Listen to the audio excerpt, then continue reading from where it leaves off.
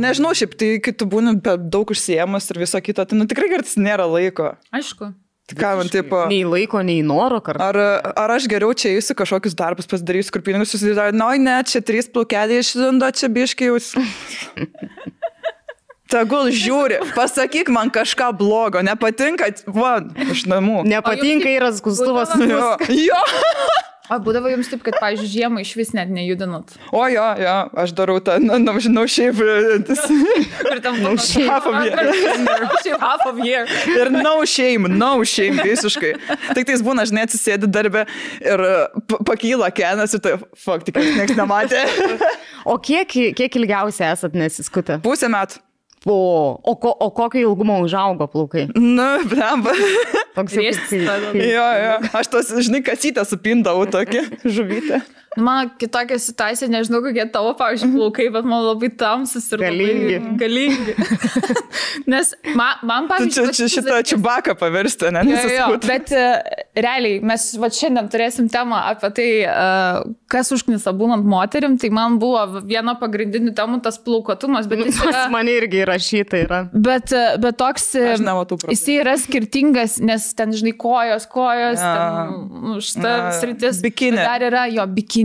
Bet dar yra ir rankų plaukai. Jo. Ir ūsiai yra. Ir nugaros plaukai yra kai kurio moterį. Jo. Ir šitas pilvo, tas takelis. Pizos takas vadinamas liaudiškai. Taip. Aš atsimenu labai, kai net vaikas buvau, mano tie plaukai tikrai tamsesni ir ant tų rankų ir tokios apžėlusios. O kur dabar tavo tie plaukai? Nu, jie yra, bet, nu, va. O tu nebūna, žinai, kurios panos dažo su blandinį dažais. Jo, aš kažkada dažiausi savo plaukus, galvoju, įdomus tas trendas buvo, nusidažiau rankas. Rimtai nušviesėjo, žinok, ir beveik nesmatė. O to netauga, taip tamsus ir šviesus. Man ombre čia. Šaknis. Ir einu paskirpė, žinokit, pati nespėjau, galite man nudažyti ataugą. Ir touch technika darytas, bailajažas.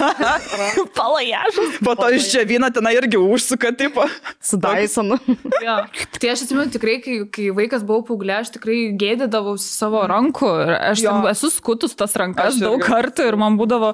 Ir aš galvoju, kaip ten pas kitas merginas tų plaukelių nebūnant rankų visai, tai arba skutasi, arba ten depiliuojasi, arba kitų tokie šviesus būna, kur net nepastebi. Aš labai visada pavydėdavau. O kada buvo jums pirmas momentas, kai jūs supratot, kad gal reiktų kažką jau daryti? Nu, nes juk vis tiek būna tas kažkoks, tu ilgą laiką būni vaikas, kur šviesu tie plaukai ir staiga atrodo, kad per vieną naktį tu tampi moterim su plaukom. Kaip bernai, kaip ten per mėnesį vasarą ištysta. Nu. Taip. Arba ūsus užsiaugina per mėnesį. Mums irgi užaugo greitai. Mums irgi užaugo, bet man tai tikrai buvo toks, kur aš atsimenu, turėjau tokius, man patiko mano tas įvaizdis, tuo metu aš klausiau ten Avril Lavigne ir tos tokius kaip bridžus, kažkokius tos kargo, tokius biški nešiau. Jo, ir aš kažkaip vienu, man atrodo, vasarą jos nešiau ir labai saukrūtai atrodžiau ir tada praėjo ten gal pusmetis ir vėl pavasarį jos užsidėjau ir visa irgi su to kaklaraiščiu dar užsidėtų Avril įtakos ir kažkaip varau ir pasižiūriu į tas kojas ir žiūriu, o ne, aš tapau moterį, nes jos jau plaukuotos. Jo, bet man tai jaučiu, kad gal kažkas pasakė, tipo, va, čia plaukų yra, aš per daug durna, kad pati pastebėti. Nežinau, auga, ką žinau. Man gal buvo, kai, žinai, kaip varai kur nors į kokį ežerą ar kokį tvenkinį pasimaudyti ir tada matai savo kartu ten su draugiam varai ir matai, kaip jų ten viskas atrodo ir pasižiūrėjau savo, tai man tai suranka buvo, atsimenu ir kojam, jo, kai buvau paauglė. Aš dabar kažkaip prasideda, jau bandai pirkti ten, kai su mama eini į parduotuvę, jau bandai, mama, man reikia šitų irgi ir šito reikia. Kam tau reikia, tave žiūri? Jo. Aš tai mamos kastuvą imdavau. Tai jo, bet vis tiek. Tėčio nuo barzdos irgi. Aš esu ir tėčiai.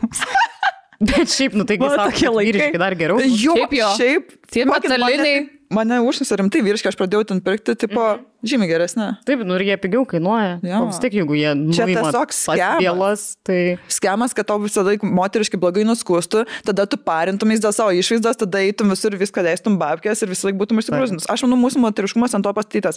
Kuo labiau užgrūzinti, kad kuo daugiau pirktume, mes neturėtume pinigų, dėl to mums reiktų vyrų. Čia yra tiesiog tema yra išaiškinta, bet jo, kad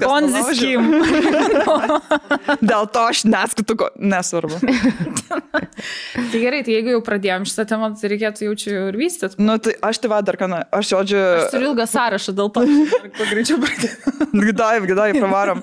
Aš šitą pradėjau tą lazerinį daryti. Po biškį kelias dalis, žinai, ir galvoju... Čia visos, man atrodo, lazeriuotos. Jo, bet tai patogu po to. Labai. Aš tai džiaugiuosi jau, bent. Nu, aš koju dar ne, bet pabiškį. Ir žodžiu, sugalvojau, tipo, reikia rankų. Ir aš tą tuškę durną pasidariau ir dabar man čia, tipo, nu, negalės dalies. Jo, ten, kur yra. Jo, kur tą tuškę negali, nes tada išims tą dažą ir tokia, fuck it, galėjau pasidaryti prieš tą tuškę, nes aš ją prieš metus pasidariau. Ir dabar čia, tipo, jeigu darysios, tai man čia nuvarys ir čia tada toks ruožas bus. Ai, nes ir šalia, ne? Jo. Man lygiai ta pati problema, aš turiu daug tatuiruočių ant rankų, tai nieko negaliu padaryti, tai skusi turbūt iki gyvenimo. Žinau, aš kartais labai džiaugiuosi, žinot, kada, kai būna, pavyzdžiui, taip gerai įdegi, nori kur nors atostogų arba šiaip, nu, ir taip gerai įdegi. Būna šviesus kartais ir aš taip... Ir man net gražu, kai būna ant tos įdegusios sukos teikia balti pukeliai, toks jauties iškart kaip banglentininkas. Ir tada praeina kelias savaitės ir vėl grįžta. Jo. Nes jie, matai, jie ten iškrenta ir tada tie normalūs jų juodi tago ir tokia, fuck, reikia įdeginti. Ir vėl grįžo. Bet degintis irgi yra vargas, taip užknisa. Aš kiekvieną kartą mane supykna, aš žinai, gudi, to muša praktas, nes karšta vis tiek, to vėjo nėra, nes... O jums širdis nepermušinė. Permušinė. Aš gudi kiekvieną kartą galvoju, gal jau dabar mirsiu, gal jau laikas. Šiaip yra deginimasis vienas iš tų ir moteriškų dalykų užknisančių, nes mes turim tą norą degti visada. Ir mes norim būti latinas. Išsitepi kremu, gerai dabar pagulėsiu, bet aš jau noriu maudys, man karšta, įnimaudys, o dieve, reikia per naują teptis to kremu, ten lauk kol nudžiūsi, kad smėlis nepriliptų, teptis kremų, vėl atsiprašau. Ir toks... Bernai, tipo, nueina ten tinklinį palašę ir įdega. O tu, tipo, negali, nes turi tada su tą sportinę liemenėlę. Tipo, nu, nebūsi su bikini, nes, nu, ten jisai taip vos laikosi, realiai, tos virvutės. Ten tų siūlo, na. O jau nėra taip, kaip, tarkim, į jūrą šokį ir ten padėti. Jo. Aišku. Net man tik viskas į viršų. Po to išsėdi vienas papas uždengtas. Ir kai nepastebi. Ir vaikas kažkoks žiūri, taip. Ir dar būna, jeigu bangos didelės ir tipo tave meta ta banga ir tu išlindęs ten kosiai, bandai atsikosėt, tas smėlį nusibraukti ir tuo metu. Kol išsitraukia. Tavo pabai būna, kas savo. Ten savo, tai šiknos, kol išsitraukia visą irgi sūdant.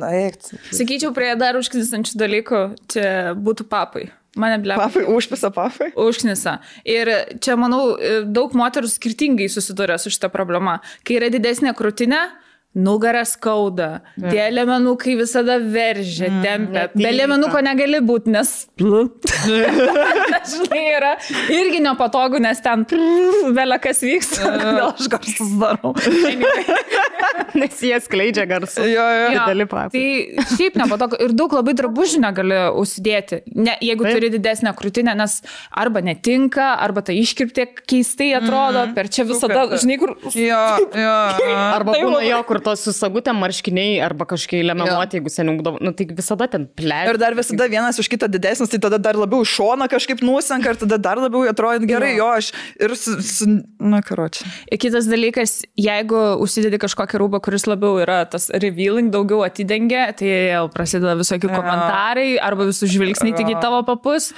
Man buvo vienas prikolas, kad, nu, aš anksčiau buvau, nu, ganėtinai stambi ir numečiau tipo svorį ir ten po ilgo laiko ten su kursiokai sustikom, žinai, ir pirmas komentaras, bet tai Vita, tavo papai sumažėja. Tai ne, blet. Tai ne, jo, tarsi, ačiū visų pirma, kad pastebėjai, žinai, mažiausiai gerą dalyką apie mane, kuris, bet kitas, tipo, ir prie visų, ir taip, visų pirma, the attitude, what the fuck, dude, dar čia. Bet čia bernas taip? Taip, nu, tipo, draugelis, bet, žinai, ir aš, tipo, galvoju, nes visada galvoju tada, ar kažką sakyti, kad, tipo, nes, nu, saknisi nuotaiką kitiem, ar patylėti aš tokia, nu, normaliai tu čia, ką, nu, reikia pastėti už savo biškį. Reikia sakyti, tavo bybis sumažėjo. Kiek žinau, kiek girdėjau iš tikrųjų. Ai, nu ką, jau čia žmogų dar labiau traumuosi. Ne, bet tenai, žinai, aš tokia visų pirma... Sako, šiknos nebėra, nu, dažniausiai svorį numeti, viskas tik blogai. Žinai, kas man, užknisa? Panos, pavyzdžiui, vyrai gali matyti pas moterį, žinai, eina ir mato, kokia krūtinė, kokia šikna ir visa kita. Mes pas vyrus nematom. Jie tenai čia nieko nematai, koks dydis, nieko nematai. Kūną irgi užsideda tą maikę, apkritusi, nesuprais ar sportavęs ar ne. Ir tipo, iš kur man spręsti, kaip tu atrodai, tu tai viską matai ant manęs. Vyrai nešiokit aptemptus rūbus, eikit su tais. Kur plaukėja, žinai. Taip. Su plaškiam. Jo. Kėlė yra trikampiniai. Jo. Bet tada tai labai gerai matosi, kiek jie ten turi ir ko neturi. Žinau, kad moteris kai kurios mėgsta tuos pilkus treningus, kur vyrai užsideda, nes ateit per juos ten kažkodėl geriausiai persimato, jeigu yra kažkas didesnio. Nesat pastebėję šito dalyko? Kad jeigu bernas buvo su tais pilkais treningais. Jo, su pilkais treningais. Nu, bet būtent gal dėl to, kad jie šviesus ir ta medžiaga tokia minkšta, nu ir kartais būna labai išryškina. Nu, jiems patiems gal šilta, malonu tenai dirbti. Gali būti. Labai gali būti. Toks prie partį pamatai biškai. Nuo temperatūros priklauso. Bet šitą esu girdėjus faktą, kad nuo temperatūros. Taip, jo, kad tipo, jeigu labai šalta, nu kažkiek susitraukia. Tai taip, tai jeigu vyras išlenda iš šaltos jūros, nedaug tu Dievo nuogas, tai tikrai gali nustebti. O, mano draugė lesbietė išlindo. Šiaip galiu pasakyti labai keistą, tarkim, kai turi antrą pusę, žinai, ir pamatai pirmą kartą, nu, nuogą, bet ne tuo metu, kai, žinai. Ramybės būsam. Jo, ramybės būsam. Labai būgėtų būtent tą. Ir tada būna toks... Aš šitam pasirašiau. Rimtai. Aiste, sakiau, nereikia. Ką? Nu, toks būna įdomus momentas. Nes visai kitaip atrodo, žinai, negu prieš... Nu, tu slėpk, senis slėpk. Jo, kažkaip.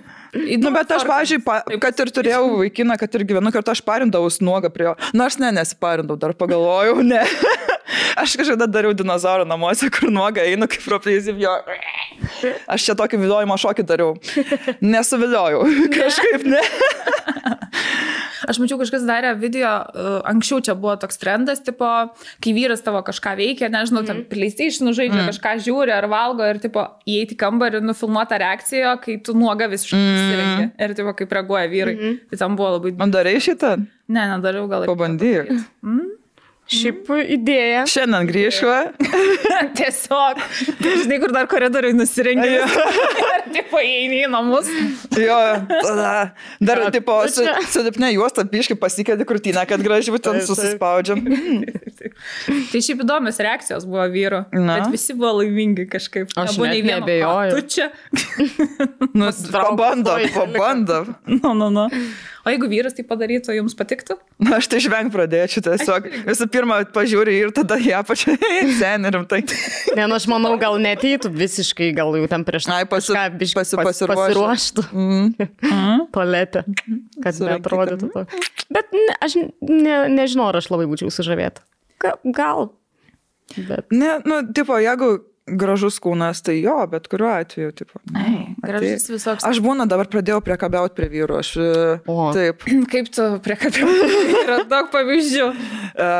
Ne, būna ten su kokiu bičiuku, žinai, četinę, ten pasirašinėjom, ten ar susitikti, tipo, ir aš, žinai, nu, paprikojus, sakau, kaip bernai sako, seniūs, aš sakau, atsiūs niucų, žinai, tada ten kažką četinę, ten užsimiršta, po 15 minučių, sakau, o tai neatsiūsi, o tai ką man veikti, aš noriu gražių nuotraukų, tipo, aš irgi noriu akis paganyti, tai būna atsinčia. Bet, tipo, nu, ne čia niucų, aš noriu kūno, tai man čia neįdomu, kamon. Nes tuos gali net neprašyti, jie atsinčia. Jo, aš buvau gavęs ir visą video tenai, tai Čia irgi pirmą kartą, man buvo tragedija. Dar dalinuosi man buvo trauma. O tau Instagramą ar kur? Ne, Facebooką, kur ten, žinai, kaip sakiau, kad ten dažnai nesilankai tose other žinutėse, kur kažkada randi ir kažkada nuėjau, tai Pandoros skrynia atsivėrė. Dabar vėl bijau. Tai kolekcionuoja, ne? Išleisim jau filmą, bijau, žinai. Arba knygą, tiesiog nuotraukų. Šiaip idėja, bet manau, kad yra jau kažkur tokia knyga, bet gal ne tų, kur neprašyti niucai galėtų būti. Šiaip čia tikrai gerai idėja. Gerai, reikės. Nes aš dabar, žinai, aš dar kaip tik embrace'u, nes man anksčiau irgi randam atsiūs, aš dar kaip tik embrace'u, siūskit ir istorijų siūskit. Ir tada jie dabar bijos, tipo, parašo, tipo, atsiūščiau, bet dar visur paplatins, tipo, čia kažkur žvengsi. Tai čia, žinai, atvirkštinė psichologija suveikia. Bet šiaip labai gerai. Aš visą laiką, jeigu kažkas negerai, aš tik embrace'inu ir tada dingsta tas dalykas, nes visą laiką pastebėt, kad kuo labiau nori, tuo labiau negausi. Tai kuo labiau kaip tik dar pradėjau šitą taikyti. Čia manau gera taisyklė, žinai, ir pavyzdžiui, kokiuose baruose, jeigu nejaukiai jautiesi, kai ten lenda baranai, tai tiesiog reikia pradėti pačiai prie jų lysti. O, jo. Įžūliai ir agresyviai, pirkti jiem gėrimus ten. Kokteilius.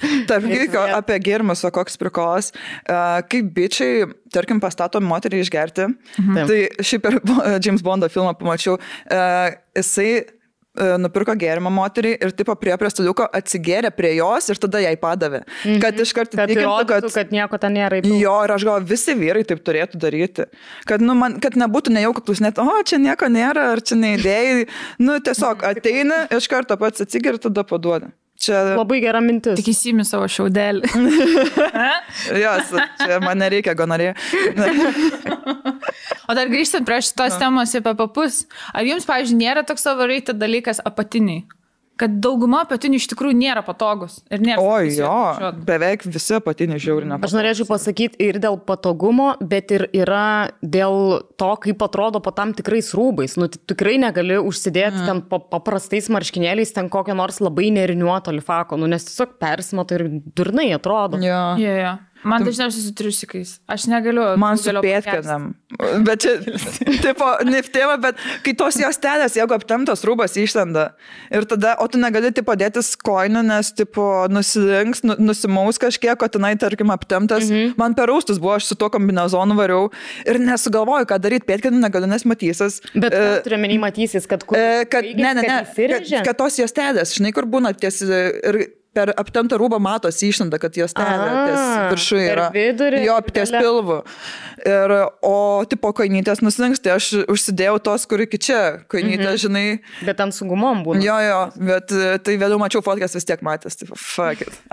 Koks skirtumas, ką aš bandžiau įrodyti. Pėtkelnės irgi ten užsidėti, tai tada reikia temptis į viršų. Klynas nusmunka per kiek laiko. Tai vakar, prie ko norėjau ves, kad tipo tos koinytės žiauriai gerai įsipaišo prie tų visokių apatinių. Seksį, jo, žiauriai seksį. Nes aš atsimenu būdą, kad tiesiog paprastas, kur būna juodos konytės mokykloje, ten užsidėdavau ir bernai tokia, wow, ir tipo, kaip būna be konių, tipo viskas ok, aš tiesiog susijonu, bet jau konytės, kažkas jiems... Bet čia dėl to, kad čia yra su Lolita pasijėjimo, manau, kas žinot tą... Jo. Nes ir knyga, ir filmas buvo, kur, tiesiog tas seksy mokinukės įvaizdis, kuris dažnai ir pornografijoje naudotas. Japonai labai mėgsta mokinukės įvaizdį. Taip. Mokinukės pažadai. Tai mokinukės irgi visada su koinėm buvo. Taip, bet jos ir būdavo dėl to seksy ir aš manau, kad buvo kažkokia vyro auditorija. Arba slėpė plaukus. Arba nes dar nežinojo. Nes Laima neleisdavo. Laima buvo už feminizmą.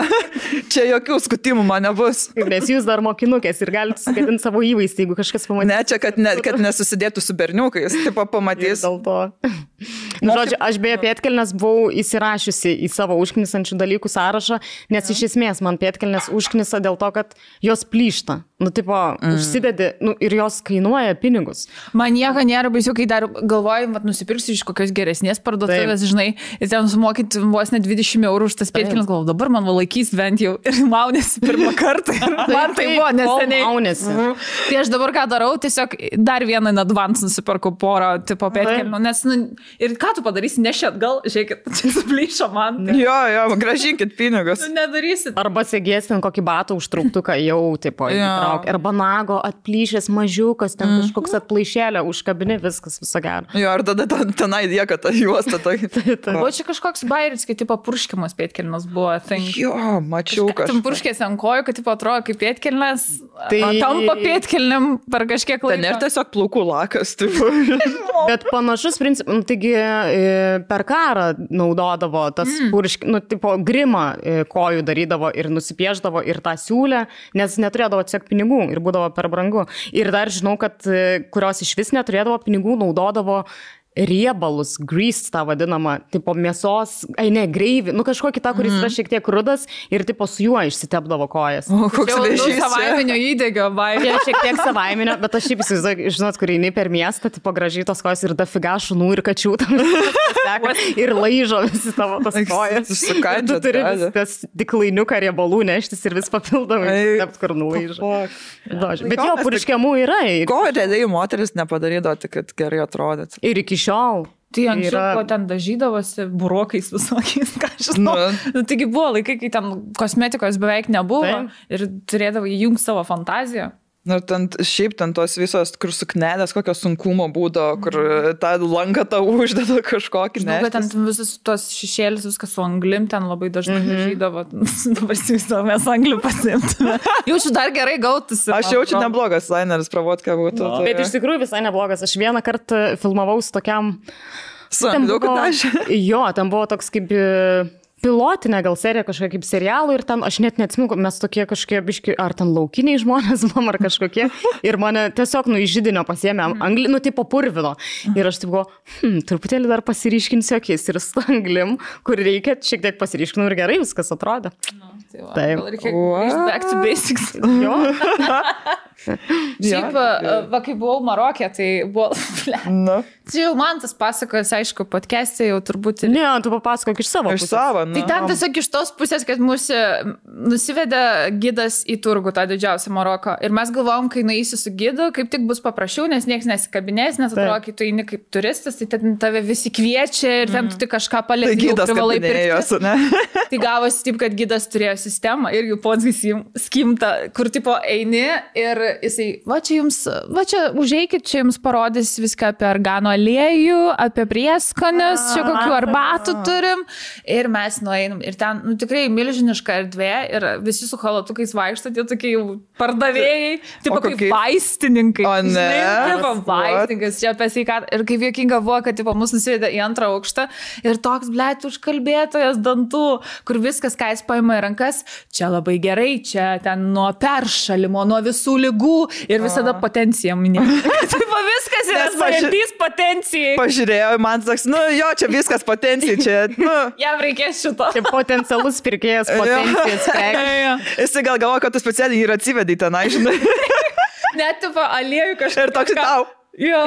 Čia potencijai. Bet, tas prasme, paprasčiausias dalykas, ten ciberžolė, argano kažkokia aliejų, irgi pritempia prie to, kad potencija irgi... Cinamo nuo lasdelė, sen, žinok, patrinsi apačio. Afrodiziakas. Ir karadžis ten pribūrė, ten man tai prikišo, ten tų prieskonių, tų aliejų, arbatų, žodžiu, gavo visą maišą. Ir ten jis ten sako, čia kainuos ten vos ne, ten jų pinigais 40 jų pinigų, tai pas mus kažkas apie 4 eurus. Tai vienas ten 4 eurus, kitas 3, tai rinko. Ir dar jis ten, o čia tau, ir mūsų vadino, palauk, kaip mūsų vadino, jisai buvo Mustafa, o aš buvau Aiša. Mūsų vardus nedavė, nes nesuprato mūsų normalių vardų. Tai karočią ir sako, Aiša, aš tau turiu, tipo. Jis toks prastas Starbucksas, biški, tipo, su vardu. Tai žodžiu, tai jis atėjo ir pradėjo paišyti tiesiog man ant veido. Čia kaip senais laikais, aš padažysiu tave, kaip moteris ten dažydavo ir tiesiog juodai man akis dažė, čia pripiešė viską ant barzdo. Ir aš žiūrėjau, kaip piratas padažyta tiesiog. Ir aš nežinau, ką daryti, tipo negaliu, nes čia jų kultūra, tipo negaliu. O jeigu jis tiesiog išsipisinėjo, belenką piešė ir tipo, ar jinai rimtai priims ar ne, žinai. Ir tokia, kaip gražiai. Žinai, kaip turistus apipisinėjo. Čia kultūrinis dalykas, labai faina, o ten belenką, žinai, sugalvojo. Galėjo ir tai būti. Tai, žodžiu, mane išpaišė ir dar dovanų man davė tokį lūpdažį, kurį aš atsinešiau, tuoj parodysiu. Jis čia labai jau, tipo, gyrė tą lūpdažį. O ten nebus, kad, žinai, nelegaliai tau narkotikų dėjo, kad prasivežtum tiesiog. Arba tiesiog koks nors nuodingas. Žodžiu, tokiam va yra pakelėje, o man plūkstas krenta. Šėriesi. Žodžiu, jis yra tokiam va įpakavimą ir jis yra žalias, bet bairis yra tame, čia tik aš dažiausi, jeigu ką, tai jokių problemų. Tai kai pasidažai lūpas, tai paryškina tavo natūralią lūpų spalvą. Ir kiekvienas, kai padažo ant jo odos, visai kitoks atspalvis yra. Noriu pabandyti? What the fuck? Čia tik mano lūpas lietė, tikiuosi. Atrodo, kad nusideginau tiesiog. Šiaip man patinka tie, bet yra daug tokių, yra tas ir labai dabar kažkoks garsus, geras, rimtai, ružavėja. Yra tas juodas lūpdažis dabar labai TikTok'e populiarus, kur irgi, neatsimenu tik tai kurios firmos, bet irgi, tipo, kuris tą natūralų pigmentą išryškina, kur yra juodos spalvos, bet užsitepė ir... Bet man visi jie padaro tokią rūžavą. Mano vidinė... Žodžiu, man liepia pasidažyti su to lūpdažiu. Jis, tipo, padovanoja. Tai taip, pirmeskit, kaip aš atrodžiau, kaip per užgavę, nes, žinai, vaikystį čigonė tave. Mama. Ir, tipo, padarė. O aš lygiai taip pat atrodžiau. Mano lūpas tokios buvo ryškiai rožinės, kur, nelabai man tas spalva iš tikrųjų. Daug surinkai saldainių. Tai gal vėliau nemokamai tu arbatą. Pinigų surinko nemažai. Už make-upą paėmė. Jo, čia kaip nueiti, žinai, Douglas ir paprašyti, kad mokėčiau. Tai Marokė tai irgi veikia. Tai žodžiu, mane išpaišė ir dar aš buvau su tokiam ryškiai ružavom lūpom. Aš galvoju, mokėtų šitą lūpdažį. Ne, jis man jį padovanojo, bet kas buvo, čia tipo dovana, bet iš tikrųjų tas maišas, kuris ten tikrai, nežinau, turėjo kainuoti gal 20, max 30 eurų, tai jie tiesiog jau skaičiuoja ten viską ir tiesiog ten 1100 berods buvo ar 1050 kažkas, kad 100 eurų gavosi. Tai matelis, negalime tiek mokėti. Ai, ne, tas visą laiką, ne. Ir tipo, už 100 eurų viską turėjom paimti. Tai čia buvo tik pradžia. Čia buvo pirmas ėjimas pas vieną iš, vieną kažkokią sritį. Tada ėjo kitas sritis. Tiesiog nuvedamus ir parodo, kaip vienas ten kažkoks iš medinukų daro dalykus. Ten tipo gali skrinelės padaryti ir tipo parodė, kaip jis ten drožia, ten kažką daro. O tu dar ten vėl impotencijai vaistai. Kiekvienam punkte vis tiek kažkur. Cinamono lasdelė įdėta. Ir karočią, ir aš jau matau, kur čia link viskas eina, kad čia jau Indijos bairiai, nes Indijai lygiai tas pats buvo. Ir aš jau suprantu, kad mes dabar kiekvienoje vietoje turėsim kažką įsigyti. Ir aš bandau patį pigiausią dalyką, žinai, paimti, kad nežinau, kad neatspės. Tipo taip jau yra, žinai. Ir mes tokie žmonės, kur mes nemokam pasakyti, ne, jau kai mus įtraukia į tai per giliai. Jo labiau, jeigu tu pažiūri visą ten tą performance, žinai, kaip ten drožia tą skrinelę, tai vis tiek turi paimti. Tai žodžiu, tai aš įsirinkau, sakau, gerai, šitas turėtų pigiai kainuoti. Taip, žinai, nuo akies, kur žiūri iš visų tų dalykų, nes ten, blėt, skrinės didžiausias siūlė pirkti. Tas kraičias jo, ne lietuviškas. Na, tas, kur yra, kur medų gali pakabinti, toks medinis. Toks kaip šaukštas, bet ne šaukštas. Tai va, aš tą tipą sakau, gerai, tik šito paimam ir turėtų užtekti. Man tai sako, ne, dar reikia kupranugarį paimti. Kur tu jį dėsi, ką to kupranugarį? Tai ir tu paėmėm, tai vėl tam keliasdešimt eurų gavosi, tada nuvedė mus kaip ten medžiagas visokias. Dažo jo, šilką ten ir panašiai, tai aišku, prasidėjo visi šilkinės karas ir kašmyriniai šalikai. Tai spėk, mantelis kašmyriniai šalikai. Aš jau, man tas karas deda ant manęs, sakau, no, jisai will buy, he's gonna buy. Vėliau gal čia, žinai, užsiriš. Galėtų jam taip, dar kiti būna skambaliukai. Ir jie, žinai, kaip daro, jie dažniausiai, tipo, kai tu tiesiog žiūri ir jau, žinai, vėlgi, vėl reiks kažką pirkti, tai jie dar ant tavęs uždeda. Tipo, pradeda, čia mūsų kultūrai, moteris turi taip dėvėti ir vyrai taip, tai dar tau den susuka, kur jau tu nebeturi kur dingti, ant tavęs tiesiog šaliknas. Tai užriša tokį mazgą, žiaurų. Kur tu lieki, tu tiesiog kaip manekenas stovi, žinai, kiti jau eina per, prašom, tokią, žinai, ant tavęs rodo. Ir ten buvo baisiausia, bet jau tiek mes viską prisipirkom visokių nesąmonių, kad ten jau paskutinė stotelė buvo. Mes dar kažkur buvom, bet jau nebepamenu. Ir ten jie nesustojo, tipo, ten mantas jau perka šaliką ir man vienas sako, tai tu eik į viršų, tipo, einam į viršų, ten kažkas yra.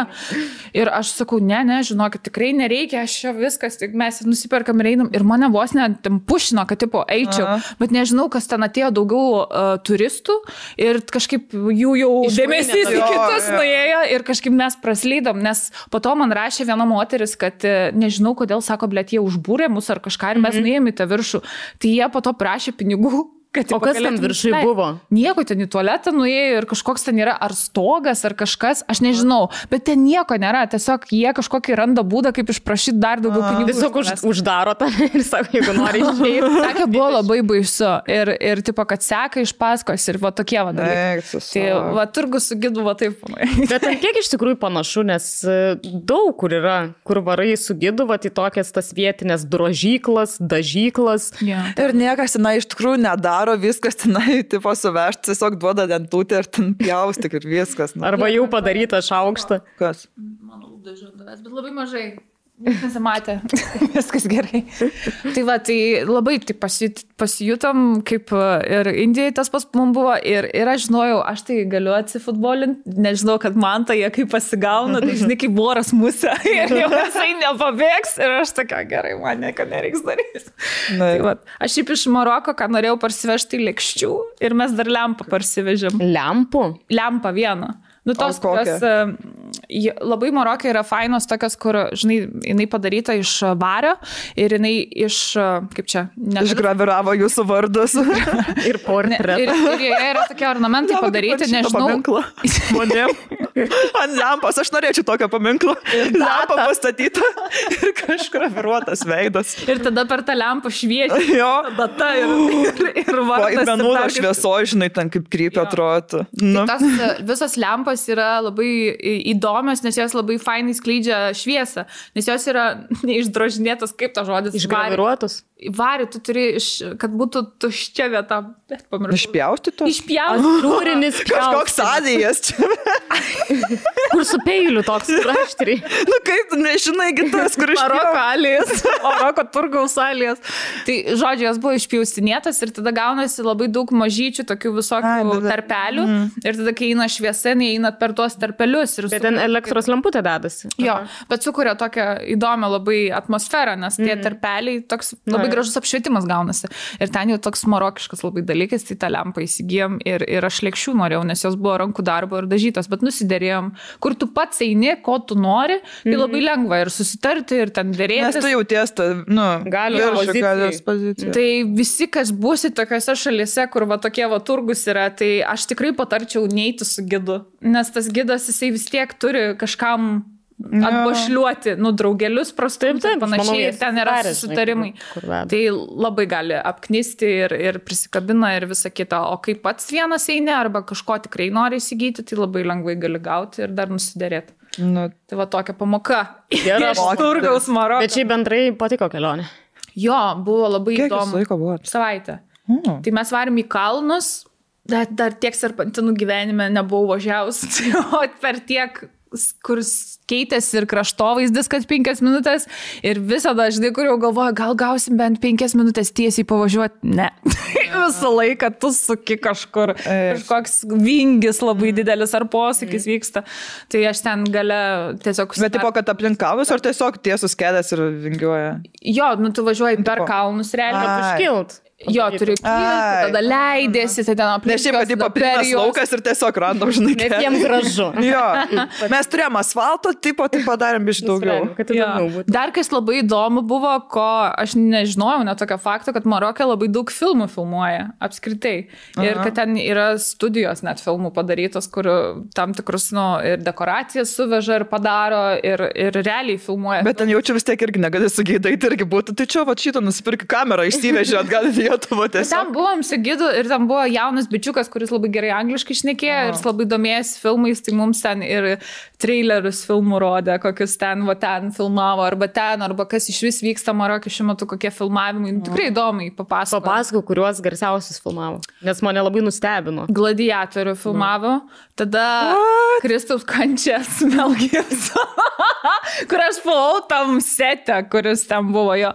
Bet dauguma filmų, tada American Sniper, aš dabar, kad aš atsiminčiau, tada Asterix ir Obelixą filmavo. Ten tiesiog visi setas padarytas ir stovi tiesiog plynam lauke iki šiol, nes tas filmas seniai buvo nufilmuotas, bet dabar jau padaryta, kad žmonės tiesiog galėtų eiti ir stebėti. Heraklis buvo nufilmuotas, Game of Thrones buvo senų nufilmuota, kur ten tvirtovė yra ta pagrindinė. Gal ten kažkokios lengvatos yra, žinai, filmuoti ar kažką. Pigiau, tiesiog manau, tai dėl ko ir Lietuvoje filmuoja, nes geri specialistai. Ir ten labai įdomiai papasakojo, kad kadangi ten yra tokia, kaip atrodo, kaip dykuma, tiesiog plynas laukas ir yra ten tų dekoracijų pridėta, jau to studija padaryta ir yra kita studija ir sakė, ten negalime eiti dabar, nes dabar ruošiasi naujam filmavimui antro gladiatoriaus. Tai va, kas nežinot, bus antras gladiatorius. Spoiler. Ir šalia to irgi kažkokia ten plyni laukai ir tiesiog pastatytas toks mažas miestelis, nu tiesiog daugiabučių spalvotų stovi ir sako, ten realų žmonės gyvena. Jo, bet tipo, realiai yra... Tiesiog plakatai ant langų užklijuoti, kad žmonės ten, žinai, valas. O čia ir parduotuvė, vat yra, žinai. Jo, tai žodžiu, esmė tame, kad jie ten gyvena ir jų darbas yra dirbti ekstrom, būtent filmuose. Jeigu kas nors filmuoja... Tipo masuoti? Jo, tai jie tipo gyvena ir... Visada pasiekėme. Jeigu reikia, žinai. Bet reikėtų dabar pastebėti tuos filmus, ar nėra, kad tipo, tie patys žmonės būtų, žinai, background'e. O, šitą mačiau. Manau, panašiai kaip ir yra ta pas Putiną, kur visą laiką viena moteris, kur kartojasi tiesiog, tai jie irgi gal kažkiek miestelį gyvena. Jie tiesiog green phone, tipo, nufilmavo daug vietų ir visur. Skirtingom aprangom visokiom. Jo, ir tada tiesiog įdeda, žinai, čia žiauri sportina. Na, jaučiu, gal ir mirus yra, apšė tiesiog dar deda. Kaip ir Putinas galimai gal miręs. Tai va, šitas buvo įdomu, nes aš niekada nebuvau filmo studijoje, tokia, kur ten dekoracijas galima iš arti pamatyti ir tokias, kurias jau, Mumija irgi filmavo tenai, Mumija, tą filmą. Tai mes tiesiog ėjom per... Keista, kad ne Egipte. Filmavo. Ir kas mane labiausiai, tai ką pasakoja, kad sako, gali statyti ten kelis mėnesius tą setą, tipo tas dekoracijas, tada atvažiuos filmuos kelias savaitės ir tada filmą tu pamatysi tik 2-3 minutės to, ką nufilmavo Maroke. Ir jie daug laiko sugaišo, bet reikėjo tos scenos. Tai va toks įdomus. Tai kokios investicijos reiškia filmams? Jo. Bet Maroke pasirodo visai pigu filmuoti. Tai lietuviai varykite filmuoti filmų.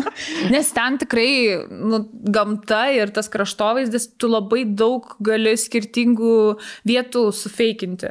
Tarkim, atrodo, gali, kad filmuoji Amerikoje, Jutoj kokioj, ar Arizonai, tada dykuma yra ten Saharos. Sakai ir kad kaip Šveicarija. Yra ir Šveicarija. Mes kaip po kalnus varinėjom, ten tarkim yra kalnai, kur dar sniego matosi ant jų ir jau ten irgi žolė, medžiai, labai įspūdingi vietų yra Maroke, tai toks įspūdį paliko pati gamta. Šiandien su mumis mūsų draugai Fantazijos LT ir, kaip matote, jau ruošiasi Valentino dienai.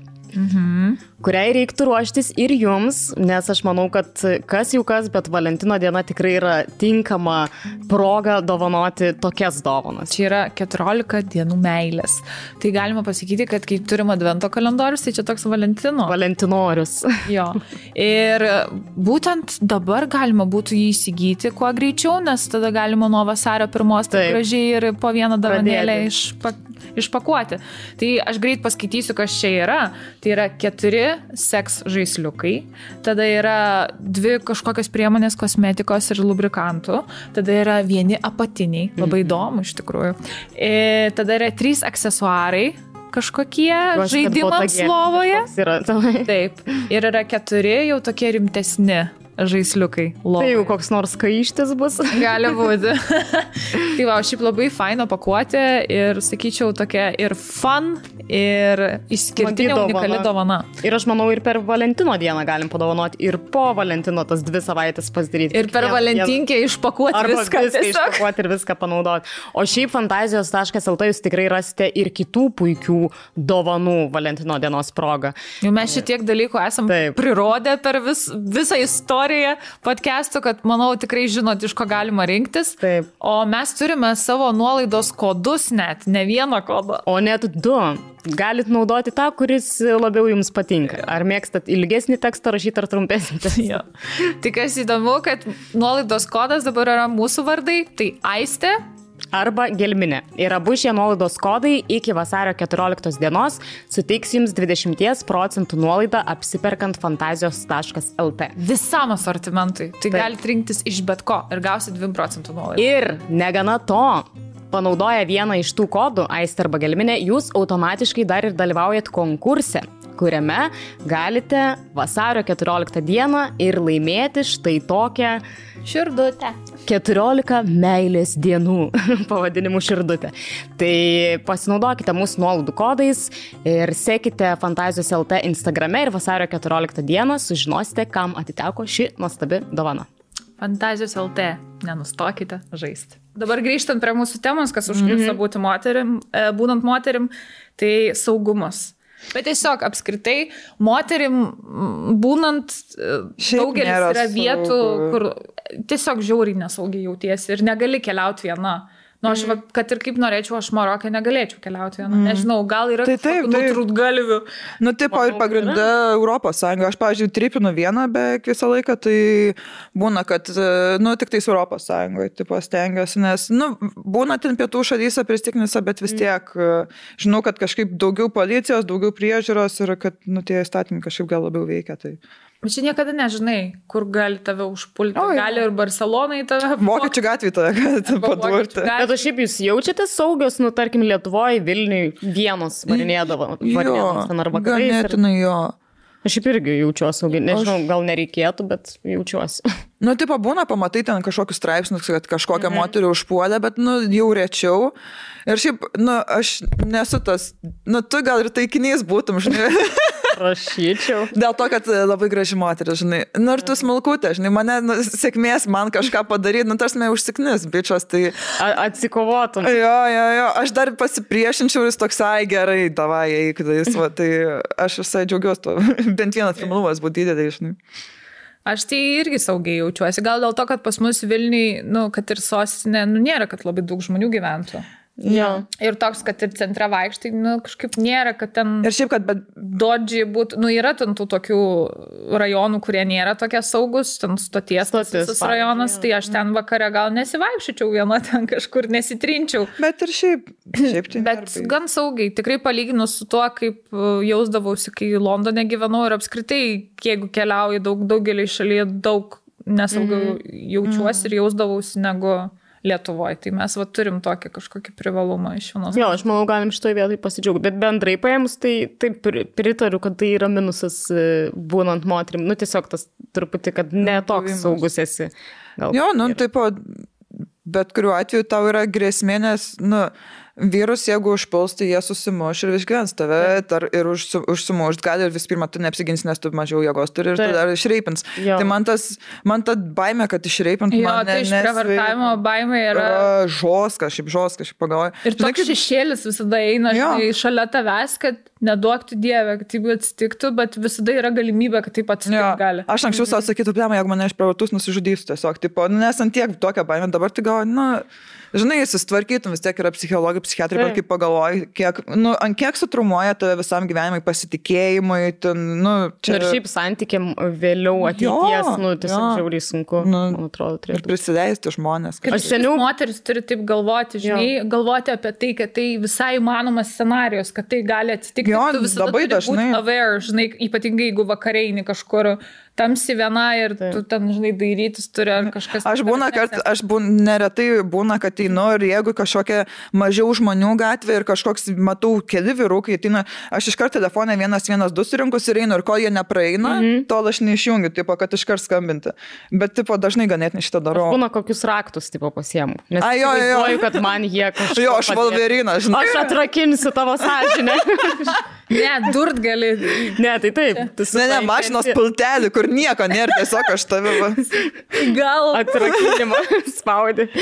Aš seniau pagalvodavau, bet, nu, aišku, čia dar visai jaunesnė, bet kažkodėl man tokios mintis, nu, turbūt tiesiog, kad girdėdavau vis tas istorijas, kad ten kažkas kažką užpuolė, išprievartavo ir taip toliau. Galvodavau, kaip aš elgčiausi tokioje situacijoje ir galvodavau, kad aš bandyčiau įtikinti, kad žinokit, kad ir kaip čia aš nemėgčiau jūsų, dėl ko jūs kad tai darot, bet aš sergu ten kažkokia labai užkrečiama liga ir net nebandykit, nes užsikrėsit.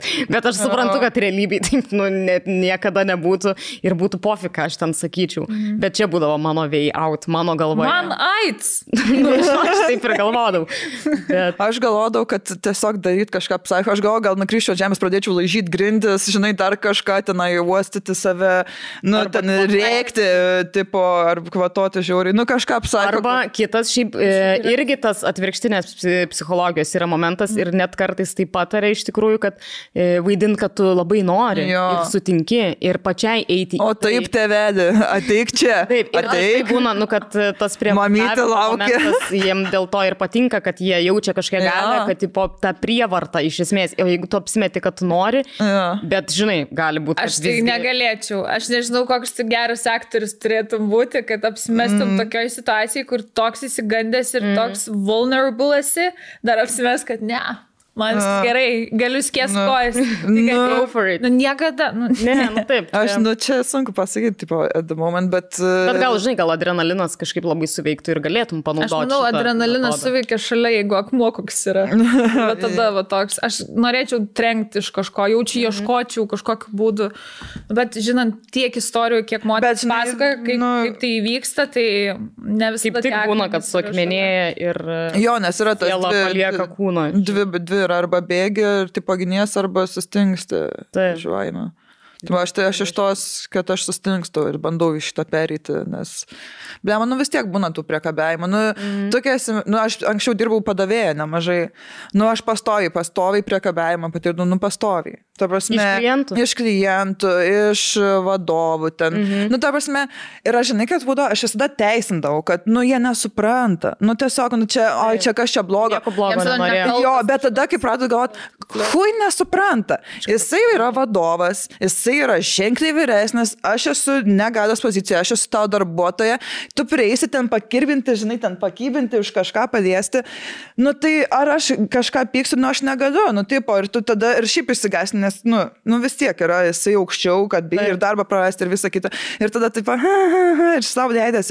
Ir aš visada sakau, gindau, bet dabar man toks pyktis yra, kad, jūs suprantat, jeigu kyla jums, ar čia negerai darau, ar čia galima, ar negalima, tai negalima, bet negalima, tiesiog neliest. Jeigu nedaviau aš tau sutikimo, tu manęs negali liest. Man žiauriai, man tas toks įsivystęs, ypač jeigu, žinai, jeigu šiaip yra draugai, viskas ok. Viskas gerai, tu ten pasprikoni, bet būna, kad susipažinina su kažkokiu nauju žmogum, žinai, ir kai būna tas bičių uždeda ranką, tipo, žinai, ir savinasi vos net tavo, tipo, ir aš, nelies manęs, what the fuck, kas tu toks, aš nei tavęs pažįstu, kokią tu teisę, čia, žinai, tokį savo teritorijos žymėjimas, čia šiaip yra, tipo, ir sako, psichologijoje skaičiau, kad čia, taip, toks teritorijos savo pasiženklinimas yra, what the fuck. Galios parodyti. Jo, ir šiaip gal ir ribų kažkokių bandymas, žinai, kiek... Aš tokia pirmą, žinai, apsimau, kaip tam tas kainas, pažiūrėsim, ką turi tada jau release, žinai. Tada gali kabintis. Jo, nes dabar tai, žinai, sena. Čia šiaip didžiulė problema ir su tuo priekabiavimu, kurį gali patirti įvairiausiais būdais. Nuo visokių gašlių žinučių, žinomų ten vyrų ir tų visų bibių sentimų ir video sentimų, kaip ten ką daro, žaidžia su savim.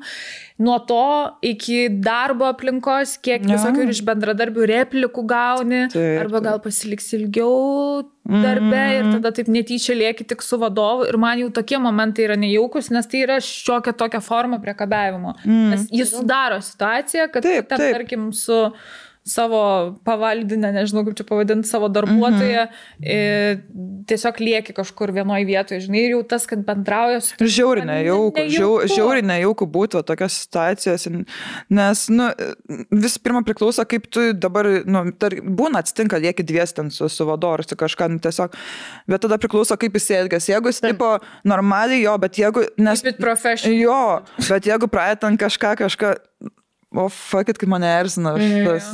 Kalbėt dantį kokią. Jo, eik tu savo žmoną visų pirma, net nemanau, kad ten dar kažką sugeba, žinai, ką tu man duos, ką aš iš tavęs gero galiu gauti, ką tu man pasiūs, nieko, varykščiai. Tai va, tai tokių situacijų labai labai daug yra ir va šitas užknisa būnant moteris. Tikrai moteris nei savo vaginos nesinčia, jeigu neprašo ir apskritai. Nebent gimdos nuotraukų. Aš buvau... Kai gimdavai. Aš draugelį vienam kurtuvų progą, žinai, buvau pas ginekologę ir tą padarė echoskopijos nuotraukas, aš rėminau ir padovanoju, kad pasikabintų. Čia labai geras bairis. Nes čia, sakau, čia kaip ir aerofoto, bet kaip ir nežinai. Moksliniai sumetimai. Dar gali biški biologijos išmokti, žinai. Jo. Tai biški čia, kas čia tokia. Tai. Bet šiaip labai gerai idėja, arba jeigu kokį rentgeną daraisim, pavyzdžiui, dėl plaučių uždegimo ir toks atsiųsk niucą. Super niucą. Štai man šonkuliai ir plaučiai. Aš tavo tikrai vidų tau parodysiu. Atsiverk man. Matosi plaučius, kokia juoda dėmė. Seni, tau ten nervežys, ne, čia mano niucas. Kas dar merginos yra užknisantis dalykai pas moterį? Aš užsirašiau tokį visas ciklas, iš esmės. Tai į tai įeina ir mėnesinių keliamos problemos, skausmai, PMS, nuotaikų svyravimai, šiaip visi tie hormoniniai svyravimai.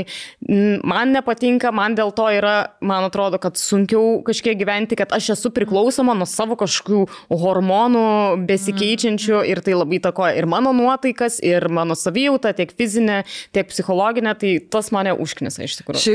Šiaip ką pagalvojus, mes retai būnam tik pusę gyvenimo normalios.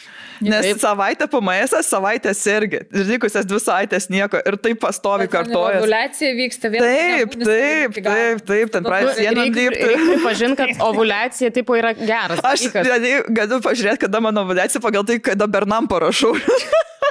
Man net nereikia to, žinai, flow, kad sekti. Gali messenger tiesiog. Jau kai įsijungia toks, šiaip būtų fainai dėhitą nueit, kuriam ir tada pradeda, žinai, su šitu, ne, gal su šitu.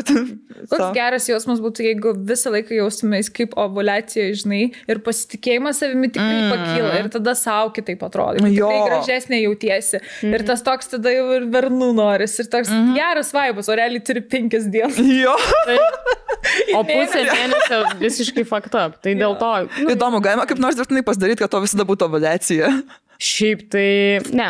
Galima tik tai, kad mėnesinių nebūtų. Grįžtant prie mėnesinių, o jums nėra taip, kad užknisa pirkti viską? Visada trūksta? Dažniausiai, kada labiausiai reikia, ten, nežinau, tamponų paketų ir panašiai. Ir man, pavyzdžiui, atvejais buvo, aš nežinau, kas yra, kaip mano organizmas tai sugeba daryti, bet tik kokią nors kelionę, net nelaikas visiškai mėnesiniam sirgti, bam, visada kelionė. O dabar man Marokė buvo toks atvejis ir aš nieko nepasiėmiau su savimi, nes neturėjau pagal dienas, dėl ko visiškai neturėjau. Kad pasėtum ir negalėtum pistis. Kad būtų savaitę poilsio. Kad būtų tau ramybė. Jo, sorry, seni, negaliu. Jo. Aš gal kaip tik norėjau pakeitus vietą, tai daryti. Bam. Ir visada man tai būna. Ir žinot, kas yra žiauriausia, kai tu esi svetimoje šalyje, kur svetima kultūra, kur nėra ten, žinai, aš nežinau, kur tie tamponai net netokie, ten kažkas plasmasinį ieško. Prieskonių skyrių ieškai tamponų turgui. Ir man taip, aš galvoju, kur man dabar nusipirkti, aš literaliai ieškojau. Bet radai? Jo, yra pasirodo supermarketų. Bet vis tiek turi ieškoti, nieko nežinai, kur kas. Bet ten irgi second hand, kad jie... Ne, viskas buvo gerai, iš tikrųjų buvo dar normalus brandas, kurį čia Lietuvoje pardavinėja, tai viskas su to yra gerai, bet tiesiog, kad tu turi ieškoti ir, žinai, tave gali bet kada ištikti tą problemą ir ką tada, blėt, kištis tualetį. Nu, aš ką daryti? Nebeturiu šitos problemos, aš turėdų naudoju visada, tai visiškai dingo visas problemas iš to, ką turėjau.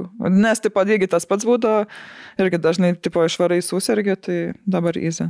Stūrės. Reikia kažkaip pereiti ant jos. Žinok, taip, easy, 100% rekomenduoju. Tik man tas vieną kartą, kad ten virti turi kažkiam puodę.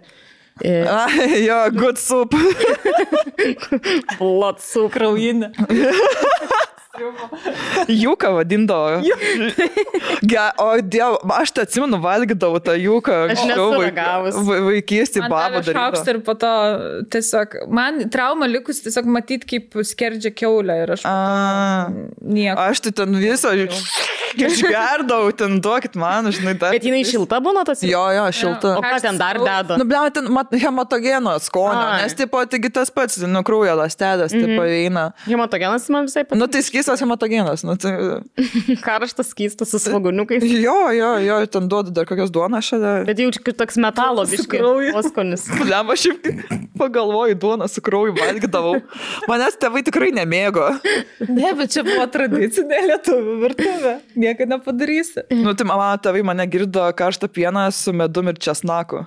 Mane tik be česnako, bet su medum. Nu, tipo, tai aš suprantu pirmus 2 dalykus jo.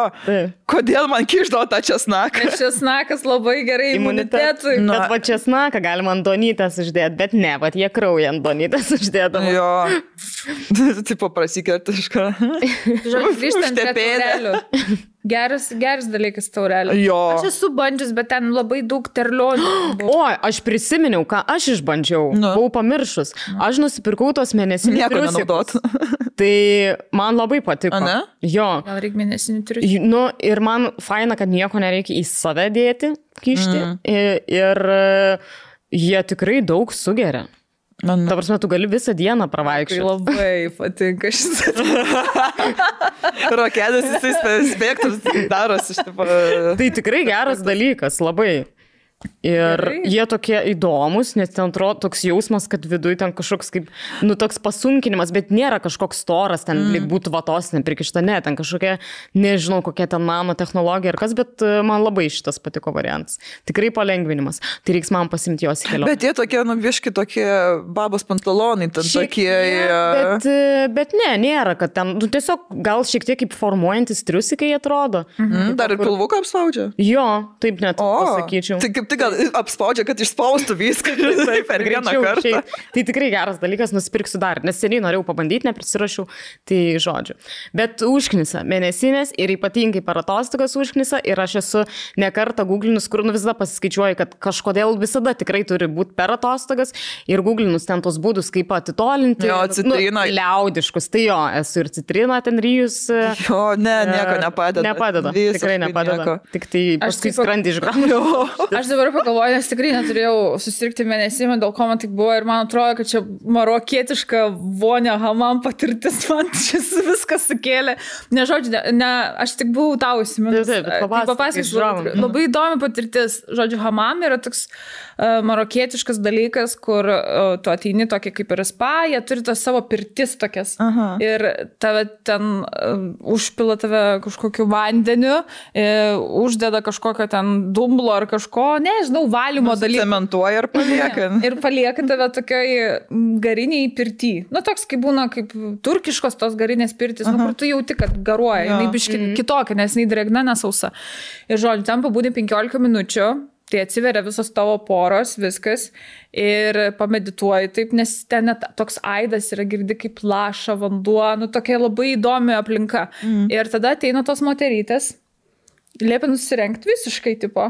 Bet aš likau su maudymke, bet... Nu, pradeda fotkinti. Jo, iš tikrųjų. Ir po to keletas nuotraukas. Aš jau taip pagalvoju. Ai, čia taip on the fence ir susikūrė, ne per pirtis tokį. Per marokiečių babyčių. O nedėjo tų taurių, kuris įsrubė į nugarą. Aš niekad neturėjau šitos patirties. Man atrodo, čia toks labiau lietuvių iš... Aš nesuprantu, kodėl, nu, tarusme... Ką duoda, kad įtraukia odą ir po to paleidžia, ar čia įtampa sumažina? Toksinus tipo ištraukia. Kokius toksinus lemputę ištrauksta? Bet labai sportininkai šitus mėgsta. Pastebėjau, jų nugaros pastoja visada. Taip, aš dabar rungtynę žiūrėjau. Čia skemas, man atrodo, kad čia skemas. Man atrodo, čia gal panašiai kaip dėlės. Nu, toks... Dar didesnis skemas. Bet yra, kas iki šiol darosi ir jiem patinka, nes... Išgeri ibuprofeno ir ramu ir gyveni savo. Aš irgi taip gal. Ne, dėlės kitokios, čia ne tos žuvytės, kur renka negyvą odą aplink tavo kojas. Dėlės, kur įsisiurbė. Jo, ir kraują tau nuleidžia ir esmė, kad jos dar suleidžia nuodų, kad nekrešėtų tas kraujas, kad visą laiką tekėtų ir atsit dėl to kažkaip su tais nuodais savikauja ir išteka blogas kraujas. Blogas emocijos. Paleidai demonus. Irgi šiek tiek mitas. Nu, bet čia lygiai kaip seniau gydytojai tiesiog nuleisdavo kraują, kad prisigamintų naujo geresnio. Bet kažkiek gal ir yra tam. Ne, čia yra, tipo, kad atsinaujina. Nu, tipo, pavyzdžiui, kai varai donuoti, aš varydavau donuoti, tai jo, kad atsinaujina, tau kraujas naujas gaminasi. Ir turi tuo metu kažkaip daugiau vandens gerti, kiek aš esu girdėjus po to, kad greičiau jisai atsigamintų. Aš galvoju apie kraują, man silpna pasidarė. Keičiam. Tai pabaig apie tą hamamą. Jo, tai žodžiu, grįžta tas moterėlės po 15 minučių, tau liepia... Tau tu vis dar nenusirengus. Aiste, laikas. Bet viršų tipo turėjau, nes aš apačios, nu, kažkaip nejaukų, žinai, prie svetimą žmogų, kad ir kaip ten bebūtų, bet žodžiai, jos tave taip, žinai, pasistato. Ir nuplėšiškai. Bet jos tokios, žinok, nepasimetė. Tiesiog pradėjo man ten trinti, nu, ten su šveitikliu viską ir visą mane prausė, kaip, žinai, jaučiausi kaip koks 2 metų vaikas. kai mama prausė tave, žinai, ir taip kučigarino gerai. Tai jos, va, tipo, visur viską padarė, ten visur, ta prasme, mane lietė visose pusėse. Bet jaučiu malonu buvo biški. Ne, nes tai nėra švelnu, tai yra brūžina taip gerai, nes jos, tipo, nuiminėjo nuo tavęs negyvą odą. Jų darbas. Tai žodžiu, jos tave ten užpakalį viską ir jos nesiparina. Ir tada tu kažkaip keistai jautiesi, nes, žinot, kai būna masažas, visada būna toks, kai ten tie lėti judesiai ir tada tavęs paklausia, ar viskas gerai, ar maloniai jaučiatės. Tai kažkaip... Man atrodo, čia maišai masažas, čia erotinį kažką. O čia, žinok, buvo toks prie reikalo iš karto ir visiškai nesiparino. Gerai, lady, turn around. Read your legs. Jos net nesako, jos kojas skečia pačios. It's not enough. Vaida. Žodžiu, ir tada taip, viską mane ten nušveitė ir tokia, look, dead skin. Ir realiai buvo daug negyvos odos. Kur jinai buvo? Ar mano kūno? Kažkokia krūvelė, ant kūno. Jinai jau užlipo ant tave. Oda negyva. Aš supratau, kad jinai užsilipus ant tavęs, tave brūžina. Ir stovi užlipus ant taisės. Dead skin. Turn around, with me on the top. Bet dabar, man dar taip nėra buvo, nes vis tiek, kai masažą daro, taigi tavo krūtinės nemasažuoja, žinai, ir visai. O čia masažavo papus? O čia tiesiog paėmė su savo ranką, ten švytis yra. Tiesiog, taip. Ir aš tokia stoviu ir žiūriu, man tas tada irgi stovi. Ar nesijauti tiesiog saksodypi, kad priekabiauja biški? Ne, buvo tiesiog keista, bet viskas pas juos tai sunormalizuota ir tu turėtum visiškai normaliai tai žiūrėti, nes čia vėlgi jų kultūra ir čia jų dalykas. Man atrodo, kad čia irgi skema, žinau. Ne, bet man yra, pavyzdžiui, kūno skrabą darė, ir lietuviškam spa. Tai irgi ir papus nuskrabino. Negi liks papų negyva oda. Tai nesiparina. Ir žodžiu, ten miršta oda. Realiai man atrodo, bernai laižo. Tam jie išskirti, mums skrabą padaro papam. Vis tiek tai liežuviai jų šiurkščiai. Kaip skrabo kempinė. Ir kur jauti, žinai, kad daug jau negyvos odos, gali man padus pavyzdžiui, man labai patinka ir, žinai, nemokamas. Nes jam irgi patinka. Pėdas. Tai žodžiu, esmė tame, kad visa ta patirtis tokia dvasinė, galėčiau pasakyti, buvo, nes aš atrodo grįžau vaikystę, tada, kai aš dar savim negalėjau pasirūpinti ir mane reikėdavo prausti, tai tave kaip saugusi žmogų, tiesiog kitas žmogus paima ir nuprausė. Atsimeni, kaip mamas prausdavo galvą ir pastoviai akis prieidavo šampūną ir nenoriu prausę. Bet aš nuoširdžiai nesuprantu, kodėl tiesiog man gerai net lenkdavo galvos, juk jį tada nebėgs, o man laikykis čia ir vis tiek viskas bėgo. Tiesiog, mane tiesiog laikydavo vonioj, laikydavo. Tiesiog laiko ir prausė. Net, savo voniojėse ir man kaip plaudavo galvą, tai irgi viską ten ir tiesiog vandens pila. Ir viskas. Krano, viskas nubėgo. Tai tai kažkaip nemaloni patirtis. Aš atsimenu, kad visada naudodavomės tokį šampūną, kur santytė buvo. Aš irgi. Ta geltonas, toks raudonas. Aš gerus labai. Nes man jis tiesiog labai skaniai kvepėjo ir aš kažkada užsidariau tiesiog vonioj ir galvoju, atėjo metas parakauti. Nes jis tiesiog baisiai skaniai kvepėjo. Ir dar tada klaus, kodėl nenulengė tas normaliai. Mama, taigi jinai norėjo, kad tau patektų burną. Jau geria vaikas. Kai žinai, yra dar jų. Aš visai norėčiau to šampūno šiaip for fun nusipirkti. Aš manau, kad Lietuvoje tiesiog kitokių nebuvo, žinai, visi ir tėvai, ir vaikai ten prausė. Bet jis ikoniškas šampūnas. Ir ta pakuotė ypatingai tokia geltona. Parašykit, kas irgi vartojo šitą turėjo šampūną. Gėrė ant antyčių šampūną. Tu ne vieną gėrinę. Tai va, tai po to dar man išplovė galvą irgi. Ta prasme, viską. O kaip? O čia dėl to, kad nebuvo, kad tiesiog pas jūs nebuvo viešbuti dušo, ar čia taip naina vieną kartą nuprausė, gerai už bendra, bendri dušai. Bet šiaip labai įdomu, nes kai kitas žmogus tave nuprausė, vis tiek tai yra kitaip, negu tu pats nusiprausė, ne? Aš gyvenime tokia švari nesijaučiu. Nes ta visa patirtis, nes tu dar toj pirty pabūnė ir tave nuskrabina ir tave gerai nuprausė ir tada tau, žinai, tave įvelka į halačiuką ir tu dar paguli ir tau arbatos tipo duoda ten jau kitam kambarį.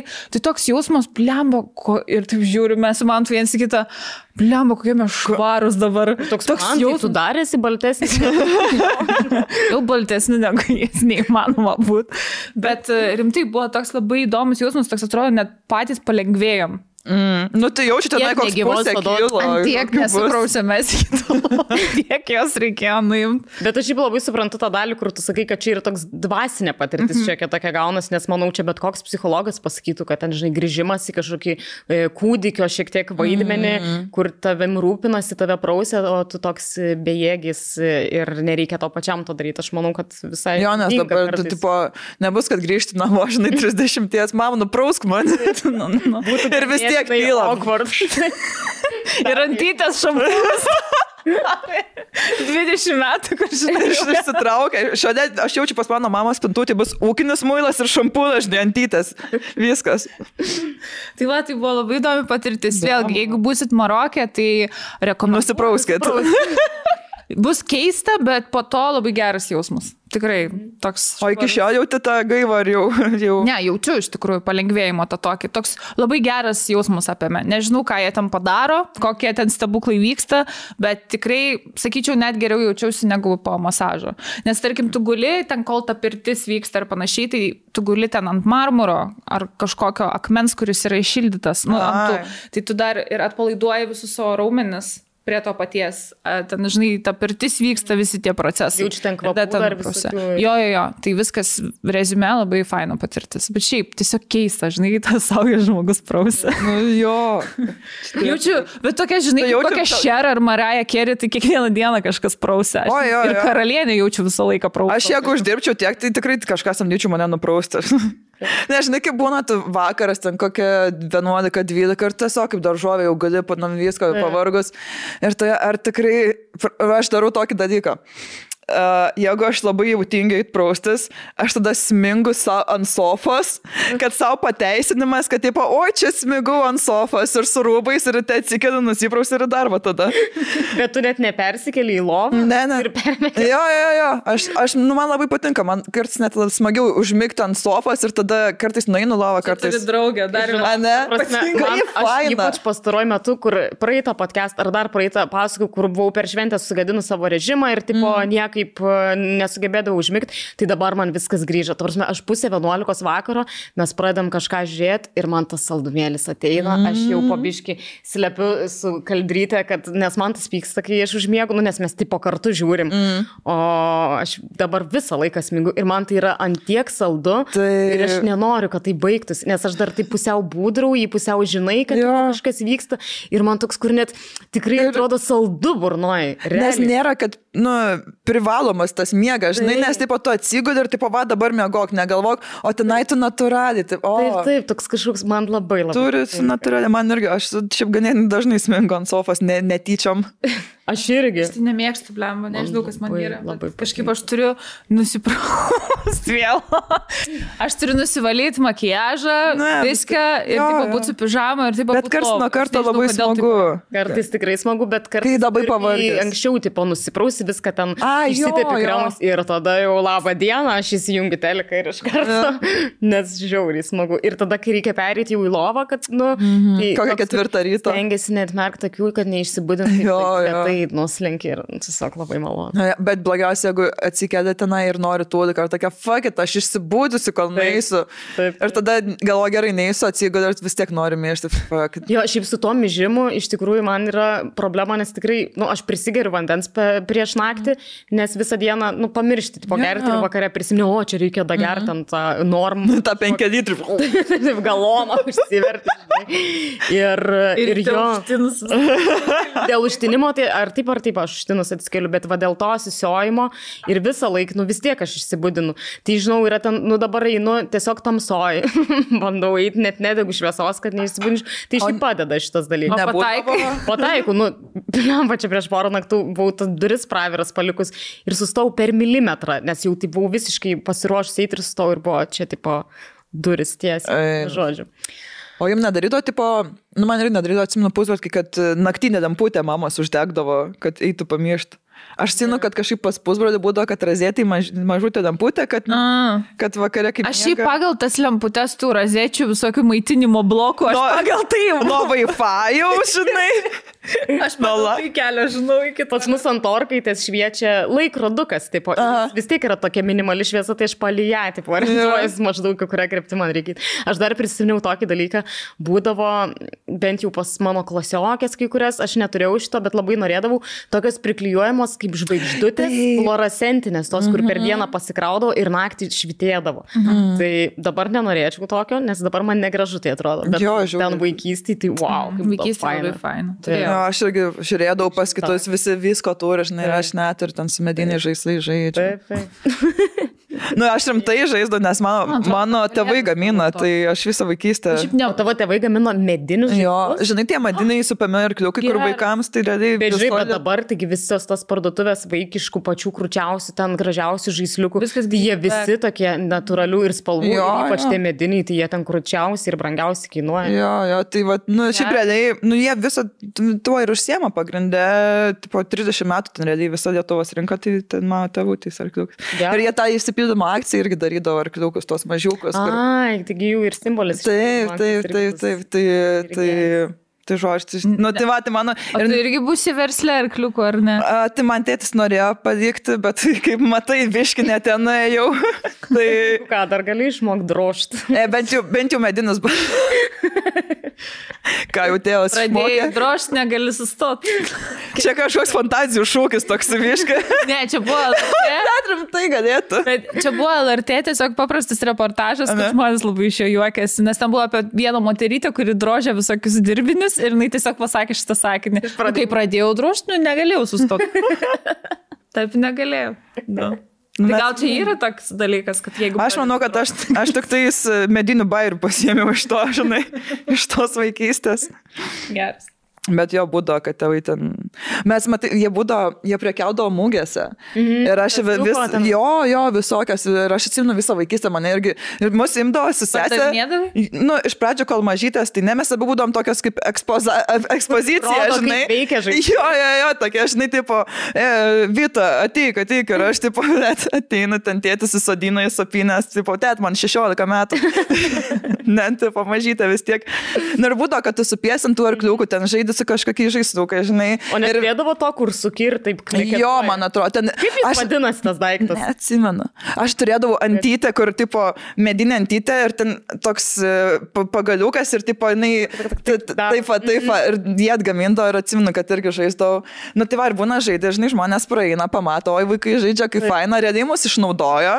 Tėvai dabar dar galvoju, mus išnaudojo, o po to jau padėdavom prekiauti irgi. Jeigu aš turėčiau tokį verslą, irgi savo vaikus išnaudočiau. O jo. Bent kokią naudą iš manęs buvo. Ką daro influenceriai, irgi vaikus išnaudoja. Čia nespjaukim į šulinį. Aš turėsiu vaikų, aš irgi juos išnaudosiu. Gali būti, kad taip. Tu tiek iš babkių bent kažkokią naudą pasimti. Nes jie daug kainuos. Jo, ir jie yra labai bloga ir labai neatsiperkant investiciją šiaip. Čia prasčiausia, tipo, kad... Čia tiesiog yra kaip rusiška ruletė, man atrodo, nes tu nežinai, kas užaugs iš to. Jo, ne, nes tu žiūri tą vaiką, gal net nusišausiu.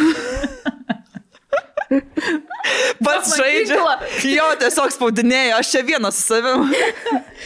Arba reikia, žinai, investuoti jau su tą intenciją, kad jeigu tai pagauni, kad tavo vaikas ten nuo kokių 4 metų labai domisi kažkokiu dalyku ir jau žino, kad va, aš noriu šitą daryti visą laiką, tai teniso žaidėjų. Jeigu tik galėsiu, mano vaikas bus teniso žaidėjas ir jeigu bus geras, tai tada visa šeima bus. Nes jie plėt labai daug uždirba. Arba, žinai, arba kažoras. Arba kažoras tada, kai aukštesnis berniukas. Tai... Bet su teniso, matai, mes neturim teniso žaidėjų, tik berankį. Tai čia dar yra rinka, žinai. Yra geriausias lietuvių tenisas. Labai juokinga. O krepšininkų, žinai, ten kas antras nori vaikas būti krepšininku. Čia reikia apie tai pagalvoti. Arba kokiu ten, žinai, virtuozų. Arba šefų virtuvės. Arba, Galėtų būti. Aš buvau prieš kelias dienas bare ir sėdėjau ten prie baro moterytės 2 ir mažas berniukas, nežinau, tarp 2 ir 7 metų, aš nelabai orientuoju. Tiesiog sėdėjau. Jie vienodi. Na, kažkur nuo gimimo iki 10 kažkas. Galbūt jau rūko, aš nežinau. Čia, žinai, kaip anketai būna, kur savo amžių nurodė. Nuo 0 iki 10, nuo 10 iki 20. Jo, ir, nu, žodžiu, man ten, kadangi draugė dirbo tam bare, ten pasadino ir šalia to vaiko atsėdų. Ir jisai, nu, tipo, žiauriai gražus berniukas, žinai. Ir aš tokia žiūriu ir galvoju, ble, tu būsi fuckboyus, ne? Ir man toks piktis net biški paėmė, jau matau, kaip tu ten, aš pavargęs čia, žinai, matau jau kaip jisai ten, žinai, savo ten fotkinasi, nuogas, toks... Tikiuosi neišsakai jam tų savo nuogastavimų. Ne, aš labai... Žinai, pakreipi jo gyvenimą, kita vaga ten pasisodinai, mes turim tik 10 minučių, bet aš esu iš tavo ateities ir turiu pasakyti, tu turi daryti šitus dalykus, gražiai elgtis su moterim, žinai. Aš bandžiau jį pakybinti biški, ten, žinai, ten su jo ten žaidžiau, ten tos moterytės šnekėjo, žinai, aš ten su jo kažką pažaidžiau, ten jisai ten turėjo žaisukų ir po to sakau, tai atik, pastet ant kelių, nes aš priekabiauju prie vyrų nuo vaikystės, nes aš galvojau, aš sakau to moterim, sakau, žinokit, užaugsti man, parašyk, žinai, kai užaugsiu, aš pasimsiu, nes labai gražus vaikas. O atėjo ant kelių? Ne, jisai pažiūrėjo toksai, mam, ir gal, eik tu savo, mane jau rejectino, tarsi jam kokie 2 metai jis mane rejectino, žodžiu, tai mano self-estimas nukrito. Bet šiaip yra šitas dalykas su kūdikiais ir su gyvūnais, nepastebėt, aš visada jaučiuosi įpareigota, jeigu susipažįsti su naujų kūdikiu, mes čia pastarąsias savaitės draugų kūdikius lankėm ir susipažindinėjom ir vis tiek... Kažkokią užgavinę sėt irgi rinktis. Ką galim pasiskolinti. Esmė, bet vis dar yra toks kažkoks, bent jau man prieš save, kad būtinai aš noriu, kad tas kūdikis man pradėtų juoktis, šypsotis, ten čiaupt pirštą ir jeigu jis to nedaro, toks pasijauti. Tiesiog labai pasijauti. Jo, nes kūdikiai jaučia gerą aurą, žinai. Likeable, kad to jis nieks nemėgsta. Jo, nes žmonės saugia, žinai, dar gali suvaidinti, kad mėgsta, kūdikis nevaidin, žinai, ir taip, jis manęs nemėgsta ir jis tiesiog nemėgsta. Bet ir su gyvūnais lygiai tas pats, kur žinai, nori paglosti ir... Pasijauti, tada tokia pikta. Jo, ir tokia gėda, tipo, visus prisėdžia manęs ne... Ir baisiausia būna, kai tu pati turi šunį ir tavęs kiti šunys nemėgsta, galvo, ką aš blogai darau, žinai. Aš norėčiau šuns labai. Norėtum kartais mūsiškį pasaugot? Aš norėčiau. Taip, nes aš dabar prašiau šį savaitgalį, man duos labradorą, nes vienas iš komikų, Kristoforas, tipo, turi ir man, ten mano terapijos šuo, man jau kelis kartus palieka, jeigu jis ten kažkur išvaro, jisai ten džiūdė jai 12 ar 13 metų ir, tipo, jau, tipo, rami, dėl to ten išeini pasivaikštai savo, zama, koks fainas šuo. Tai man kartais reikia terapijos šuns, tai jeigu reikės pažiūrėti, tai... Maniški nėrami, bet labai faina. Oi, tai ne tame esmė. Jo, labai daug šypsenos sukelia. O, tai mes būsim labai priešingos. Kur grįžta koko, žinai, po viešnagės. Įbdama. Sygę traukia. Jo, reikės pasirinkti. Cinikė tapus, žinai, gyvenimas. Tokie didžiausi. Alaus reikalauja. Jo, man reikės pas psichiatrą. Motin trauk. Kur skanukai? Atidirbau. Mes žvengiam šiaip apie koko, man kažkokį video žiūrėjo, kad mokė ten kažkaip šimpanzės kalbėti ir ar tu ten turi paspausti mygtuką kažką ir tipo, ar kažkaip perteikti žodžius, nes galvoja, kaip galima su jom komunikuoti ir galvoja, ką jos pasakytų, jeigu norėtų, žinai. Tai pagrindinis dalykas, ko jos nori, tai sako, snack now.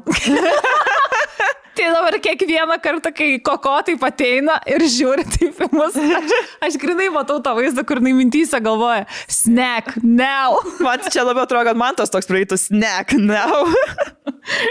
Bet kaip juokinga, kad gyvūnams realiai svarbiausia ir yra maistas. Realiai.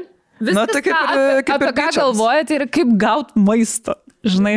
Ir kur, žinai, galvoja šeimininkas grįžęs namo, kad šuo ten be galo džiaugiasi, kad jisai grįžo, jo draugas. Ja. O iš tikrųjų jis tiesiog džiaugiasi, kad gaus snacksų dabar. Kai mes dabar buvome Maroke, tai, kaip suprantat, Maroke televizija tokia buvo prancūziška beje, nes ten, kadangi buvusi kolonija Prancūzijos, tai jie šneka prancūziškai, dauguma iš Maroko žmonių. Tai tenai ir televizija yra tokia prancūziška labiau, nes ir turistų labai daug iš Prancūzijos varo. Tai nieko mes ten nesupratom ir nieko gero nerodė per tą televiziją. Tai reikėjo kažkaip, žinai, paįvairinti turinį. Tai pasinaudojom Surfshark pagalbą tai pasikeitėm savo virtualų privatų tinklą ir tuomet žiūrėjom gerų visai serialų, gal neišduosiu, gal išduosiu. Bet šiaip labai geras dalykas, ypatingai jeigu esate užsienyje ir negalite matyti kažkokio turinio, tai Surfshark jūsų paslaugoms tikrai. Ir ne tik žiūrėti kažkokį turinį, kurio negalite matyti savo šalyje, bet ir apsaugai yra labai geras dalykas. Mes gal mažiau apie tai anksčiau šnekėjome, dabar norim daugiau apie tai pakalbėti. Tai kaip žinom, kad net užsiregistravus kažkur ir pateikus savo duomenis ne tik lietuviškose puslapiuose, kiek čia turėjom incidentų su duomenų nulykinimu, bet daug mes to darome ir užsienio įmonėse, ir užsienio puslapiuose. Tai žinokit, tas užsienio įmonės ir tos užsienio puslapius irgi mėgsta nuhakinti ir ta labai jautri informacija, jinai pereina į labai blogas rankas. Taip, o Surfshark turi antivirusinę paslaugą ir jinai tikrai jums gali padėti ir tokiu atveju, jeigu, pavyzdžiui, jūs gaunate kažkokį keistą mailą, tarkim, su kažkokiu darbo pasiūlymu ar kažko, kur atrodo... Atostogas, kur siūlo. Taip, arba kažką laimėjai. Arba laimėjai ir atrodo įtartinai, bet tu arba gal siūlo pamatyti kažkokios garsios aktorės nuogas nuotraukas ir tu nori paspausti, bet bijai. Bet rimčiau yra, pavyzdžiui, tau nebūna taip, kad tu e-mailą gauni, dažnai atrodo, kad pats Facebookas arba Instagramas tau tipo rašo, tu turėtum paspausti linką, nes tau reikia kažką ten patvirtinti duomenis arba įrašyti slaptažodį ir viskas atrodo taip profesionaliai, kad jeigu taip geriau nepagagalvoji, nepasižiūri ten iš kur kas siūsta, atrodo, kad gali paspausti ir tiesiog suves, ko nereikia. Taip. Tai su Surfshark pagalba jūs tikrai galite jaustis saugesni tiek virusų atveju, tiek ir, tarkim, jeigu jungiatės prie Wi-Fi tinklo, kuris nėra jūsų, nežinau, ar ten prie kažkokio restorano Wi-Fi'aus, ar ten sporto klubo, ar kažkokio, tai galite būti užtikrinti, kad apsauga su Surfshark pagalba yra daug didesnė ir jūsų ir bankiniai pavedimai daromi prisijungus prie bet kokio Wi-Fi'aus bus daug saugesni, o taip pat Surfshark siūlo ir privačią paieškos sistemą, kuri blokuoja reklamas ir duoda jums organiškus rezultatus. Ne taip kaip Google, nes Google dažniausiai meta tai, kas yra susimokėta už reklamą ir dažniausiai gaunate tos reklaminį turinį pirmiausia, o tik tada, ko jums reikia iš tikrųjų. Ir viskas yra vienoje aplikacijoje, kuria labai labai paprasta naudotis ir aišku, visi šitie privalumai, apie kuriuos jau daug kartų esame kalbėję, kad galite įsigyti ir pigesnius skrydžio bilietus, ir nakvynę viešbučiuose, ir visokių ypatingų pasiūlymų, ir kaip sakėm, žiūrėti turinį iš viso pasaulio, neribojant savęs. Tai labai labai gera programa, pasinaudokit, mes naudojamės jau ilgą laiką ir mes kaip visada turime savo nuolaidos kodą. Taip, tai su mūsų nuolaidos kodu tarp mūsų jūs gaunate 83% nuolaidą ir 3 papildomus mėnesius nemokamai. Aš dar galvoju, mane kas užnisa.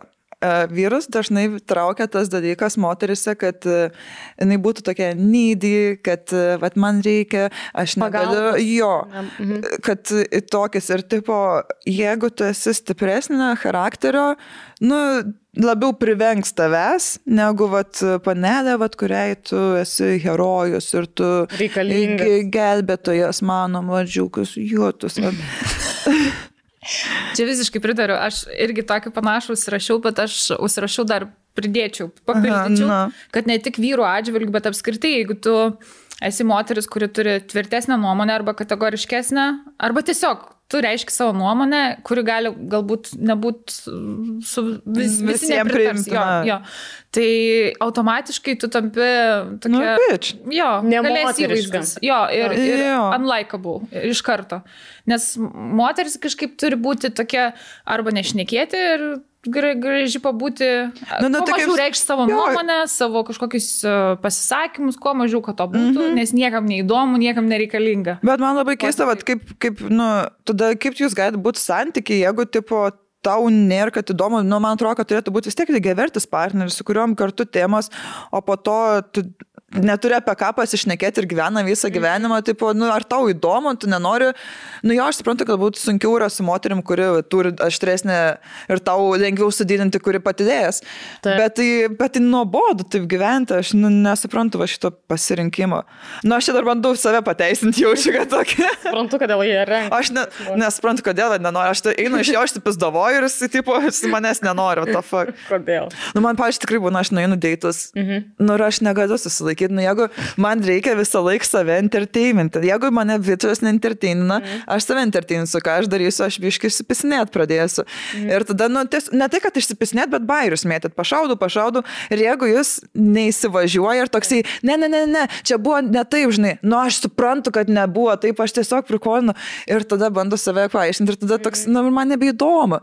Ir tada įsipisinėja ir jisai nesugeba atsišaudyti ir tada toks būna, ir tada neparašė, ir žinai, tokia, na gerai.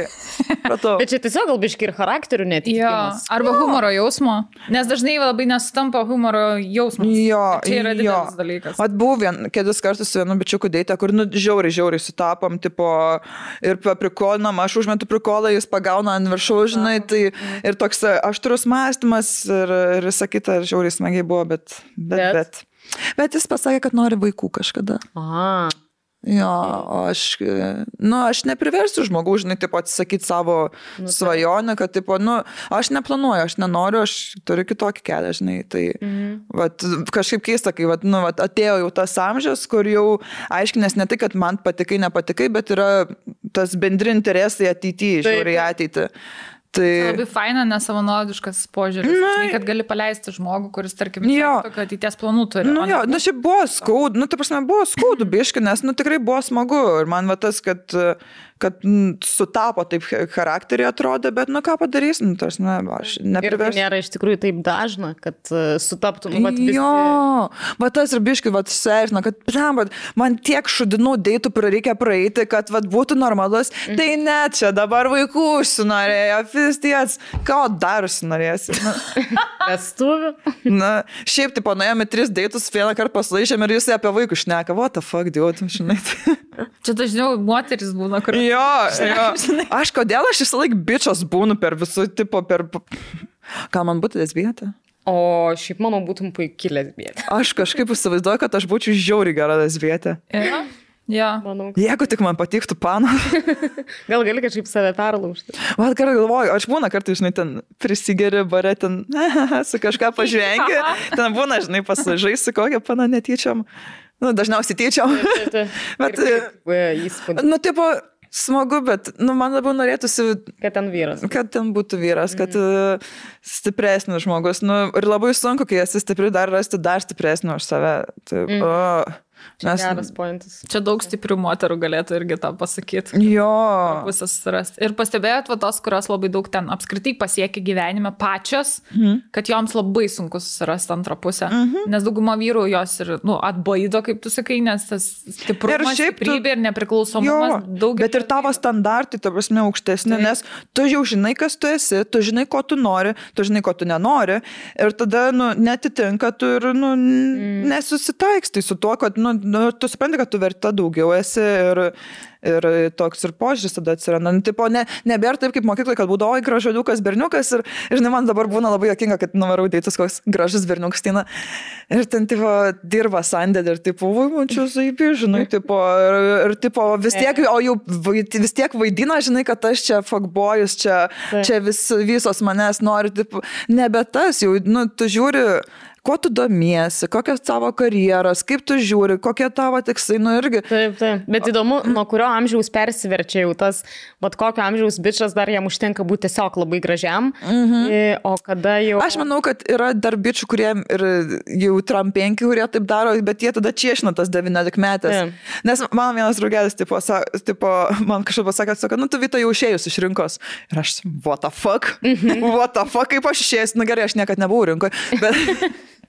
Tai pasirodo, sako, tipo, kabina panas iki 2 metų, nes sako, aš vyresniem neturiu ką pasiūlyti. Ir aš tada suprantu, blemba, šiaip gerai, kad žmogus yra nusistatęs, sako, jos jau norės daugiau kažką, sako, aš neturiu ką pasiūlyti, dėl to, tipo, aš čiešinu nuo 18 iki 2. Ir aš galvoju, you're dick, but in a good way, žinai, tipo, nu bent jau žino savo, ką daryti. Žino, ko nori. Jo. Na, net esi nebuvo ne tai, ko nori, bet ką gali gauti, žinai. Savo galimybės biškai apsigrėžia.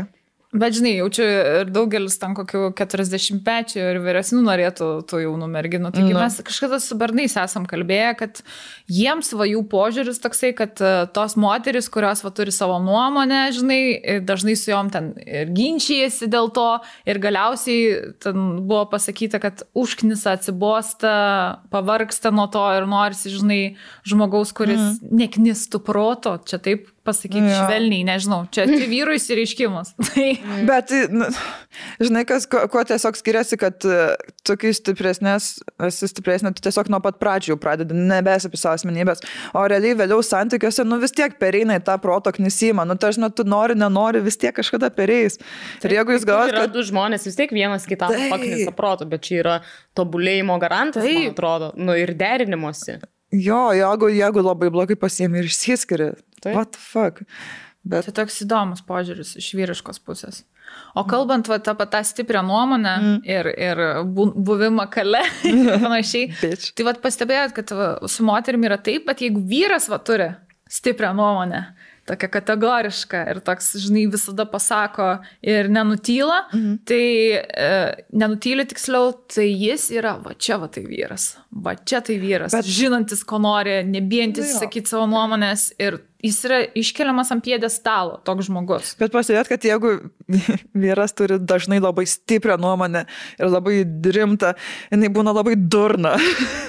labai, jeigu tikrai kažko įsikabinę, kur tipo, stupid idea, kodėl tu to kad žemė plokščia, pavyzdžiui. Jo, viskas, aš nemačiau jos apvalios, reiškia, sen. Konservatoriai dėl visko. Landsbergių klanas. Nieks nebuvo išsilaipinęs mėnulyje. Jo, change my mind. Taip, bet yra jo, kad labiau gerbė, jeigu vyras turi aštresnę, tipo, stipresnę nuomonę, o čia lyderis, žinai, moteris, o bitch. Čia yra tokie dvigubi standartai. Ir aišku, tas senas geras klasikinis, kur jeigu moteris turi daugiau ten seksualinių partnerių, jinai jau šliūrė tą ir kurvą. Šliūrė. Kibiras dar. Švabra. Ne, dėl šito. O jeigu, pavyzdžiui, tau patinka pėstis, ką dabar? Mėgsti seksą. Aš nesuprantu, ir dabar tu neturi nuolatinio partnerio. Taip, ir tu turi visada galvoti, kad čia žmonės apie mane nešnekėtų, nes aš jau pasirodysiu tipo palaidabala, tipo nerimta mergina ir panašiai. Ir visada turi apie tai galvoti. Apie vyrą visiškai vienodai. Tik čia vos neprivalumas. Bet man labai jokinga, kaip bando tą logiką savęs. Tipo, pičiai zaibys pysas, panas ne, bet tai jūs tarpusavį pysatės, reiškia, tipo, bičiai, ta prasme, tai kažkas dar turi šitame dalyvauti kažkokiu būdu. Ir, čia, jų kurvo, čia pysas. Bet, kaip suprast, kad nėra, kad panas nori pastovi keis partnerius. Tarsi, kaip tik tu prisipratini prie vieno, išmokini jį, ką tau reikia, ir tada tu ir nori būti jo, tau kiekvieną kartą iš naujo mokyti, užknisa, tu nori būti, bet tiesiog kartais nebeišeina, tada atsiranda kiti. Nėra, kad mes tipo, aš noriu kuo daugiau pakeisti. Ne, kuo daugiau keisti, ta prasme, čia... Irgi vargina. Čia irgi mitas kažkoks, žinai. Jo. Taip nėra, nes tikrai tu labai gerai pasakei, vyrui reikia suprasti, ko mes norim. Jo. Daug paprašiau orgazmą patirti. Daug paprašiau patirti orgazmą negu mums, tai mums labai svarbu, kad žinotų, kur prieiti ir kaip prieiti. Čia nėra taip, kad pirmą kartą su bet kuriuo varai, aš nežinau, įdomu, ar yra tokių moterų, kur galėtų su bet kuriuo vyru varyti, pirmą kartą. Pajust orgazmą. Jo, aš šiaip galiu pasakyti, pabičiai, jeigu mylite su moterim, pirmą kartą su to moterim ir jinai tipo baigia, jinai nebaigia. Jeigu pirmas kartas jinai nebaigia, aš jums galiu duoti 100%. Nes jūs dar nežinot jos kūno, jinai jums nepasakė ir jūs tikrai nemokat, ir jūs tikrai nėra, kad, aš sekso dės, ne, sen. Ne. Aš gal 90%. Ne? Aš sakyčiau, kad yra įmanoma. Na gerai. Tikrai. Yra įmanoma, bet dažnu atveju ne. Jau čia ir nuo moters priklauso, ar lengviau. Na taip. Bet žinai, kas būna, kad sako, pasakyk, jeigu kažkas. Ir aš buvo, kad turėjau vieną kartą vaikiną ir pasakau, taip pat čia biški kairiau, biški dešiniau, kažką, žinai.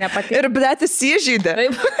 O Dieve, tai gerai. Ir tipo, žinai, kaip vaikas, ir nedarysiu. Ir nedaryk, jeigu nemoki.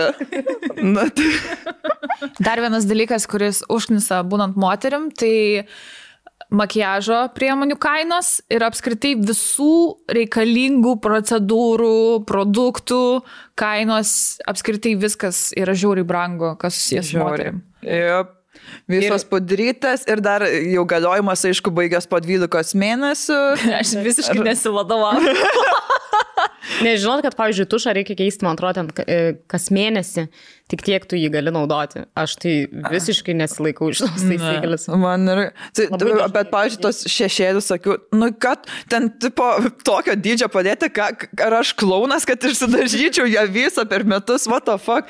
Turi kiekvieną dieną daryti makiažą, tos tutorials. Jo, ypač aš įvaizduoti. Kurelį aš irgi turiu ten didžiausią paletę išnaudota tiesiog ruda ir šviesi spalva. Visus kitos viso gero. Tai pasimokiau, aš nebeperku. Man seniau norėdavus visą turėti paletę ir tu supranti, kad tu nenaudoji nieko. Tu vėliau per Halloweeną tą mėlyną spalvą visą veidą suvarai, aš purpas. Kad bent kažkiek iš...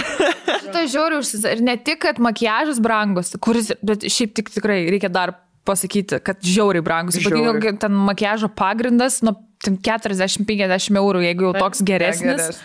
Ir apskritai viskas. Ir procedūros. Ten nueiti kirpyklą.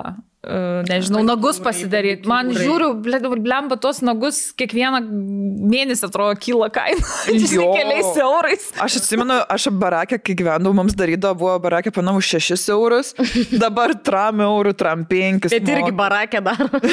Už tram 5. Šiaip buvo, kad ilgą laiką, bet vas tą pačią vis darydavo, žinai, kuri, nu dabar tik vain.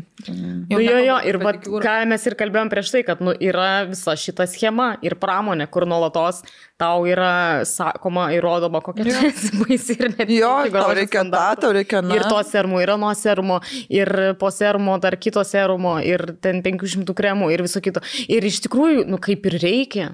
Ką žinau, nes tikrai, aišku, galim sakyti, nu, tai ir ką, užtenka drėkinančio kremo, realiai, ir deziko, Nivea. Ir šampūno. Tas, kur viskam, tas krėlinas, tas kartais. Naftos.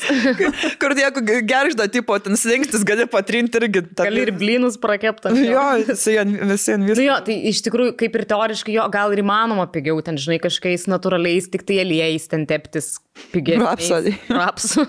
Ir alyvogių. Ten ar naudot kiaušinius, pulkam, ar tipo, įmanoma ir pigiau, bet sudėtinga. Ir ten laiko kiek. Ir šiaip aš, pavyzdžiui, atrodo, jau dabar kažkiek prisiverčiu jau su amžium darytis tų procedūrų, kažkiek. Anksčiau, čia bent kiek laiko, ten nusivalai makiažą. Gerai, tada tenai su tais nušveiti tenai, tada ten tais kremukus, drėki kaukę, kremu.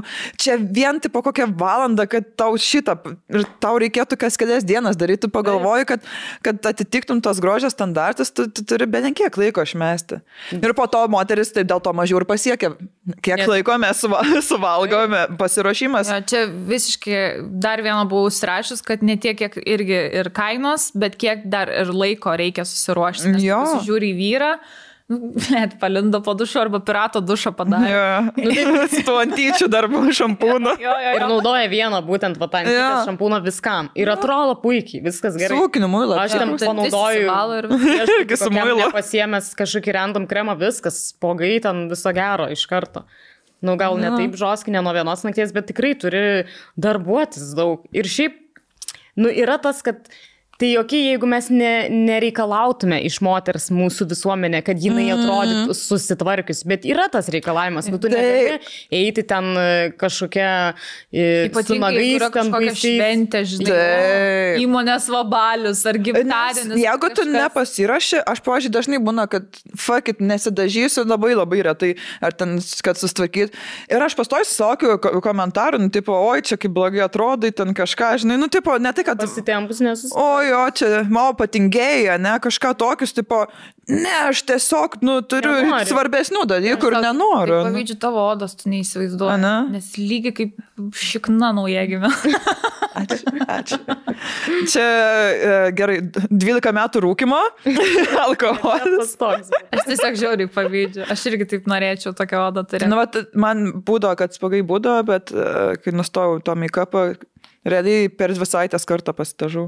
O čia šiandien pasitažau, nes jau, tipo, filmuojam ir čia jau žiūrės. Ir pitas, tipo, gal jūsų veidų pritrauks, tipo, gražiai ir mano čia, tipo, išmėtytas plėmais bedankas. Tai jo, tai šitas tas pasiruošimas yra... Ir dar žinai, kad ir visi... Ir kai vyrai skubino tave. Va šitą niekai, kodėl vyrai iki šiol nesupranta? Kiek tu laiko čia ruošęs? Mums tiesiog reikia. Nes tai ką tu dabar nori, kad tavo moteris eitų į kažkokią šventę, tai gerai, galiu ir neplaus galvos eiti, ir su treningu, ir nepasidažus. Ir tikrai nebūsi tu labai laimingas ir patenkintas. O jis nori gal, kad tu 5 ryto atsikeltum ir ten anksčiau nusidirbtum darbus ir greičiau pradėtum ruoštis, tiesiog, kad jam nereiktų laukti. Tai... Aš žinau, mano viena draugė darydavo, bet čia yra psicho dalykas, kad jeigu būna su bičiu, tai jinai atsikėlė prieš jį, eina išsiplauna galvą, visą kitą make-upą ir atsigula tipo, kad aš čia taip atsikėliau, man čia... Bet čia yra labai liūdna iš tikrųjų, kad jinai taip jausdavos apie save, kad turėdavo tai daryti. Čia žiūrėjau, aš skatinu moteris po biškį akceptinti save, neterškit savęs, tai makiažais per daug, tipo, kartais jo reikia, faina. Ir pačiai, smagu, aš, pavyzdžiui, pasidažau iš karto, tipo, vyrai. Ir tada... Vyrai. Jo, ir tada kirkinu vyrus. Ne, bet šiaip būna tikrai geresnė savijauta, į save pasižiūri, toks pasitikėjimas grįžta, bet tas pasitikėjimas turi būti ir be makiažo. Va tas žiūriausia, kad kol tu nesijauti visur visos dalyse perfekt, tol tu tą nepasitikėjimą jauti ir čia žiaurus dalykas. Aš labai dirbu su šito ant savęs, kad ne, Vyta, ne tame esmė, tavo mąstyme, tavo kūryboje, kituose dalykuose turi būti esmė, aš jiems turiu geriau skirti laiką, negu kad čia būtų barbytė gražytė.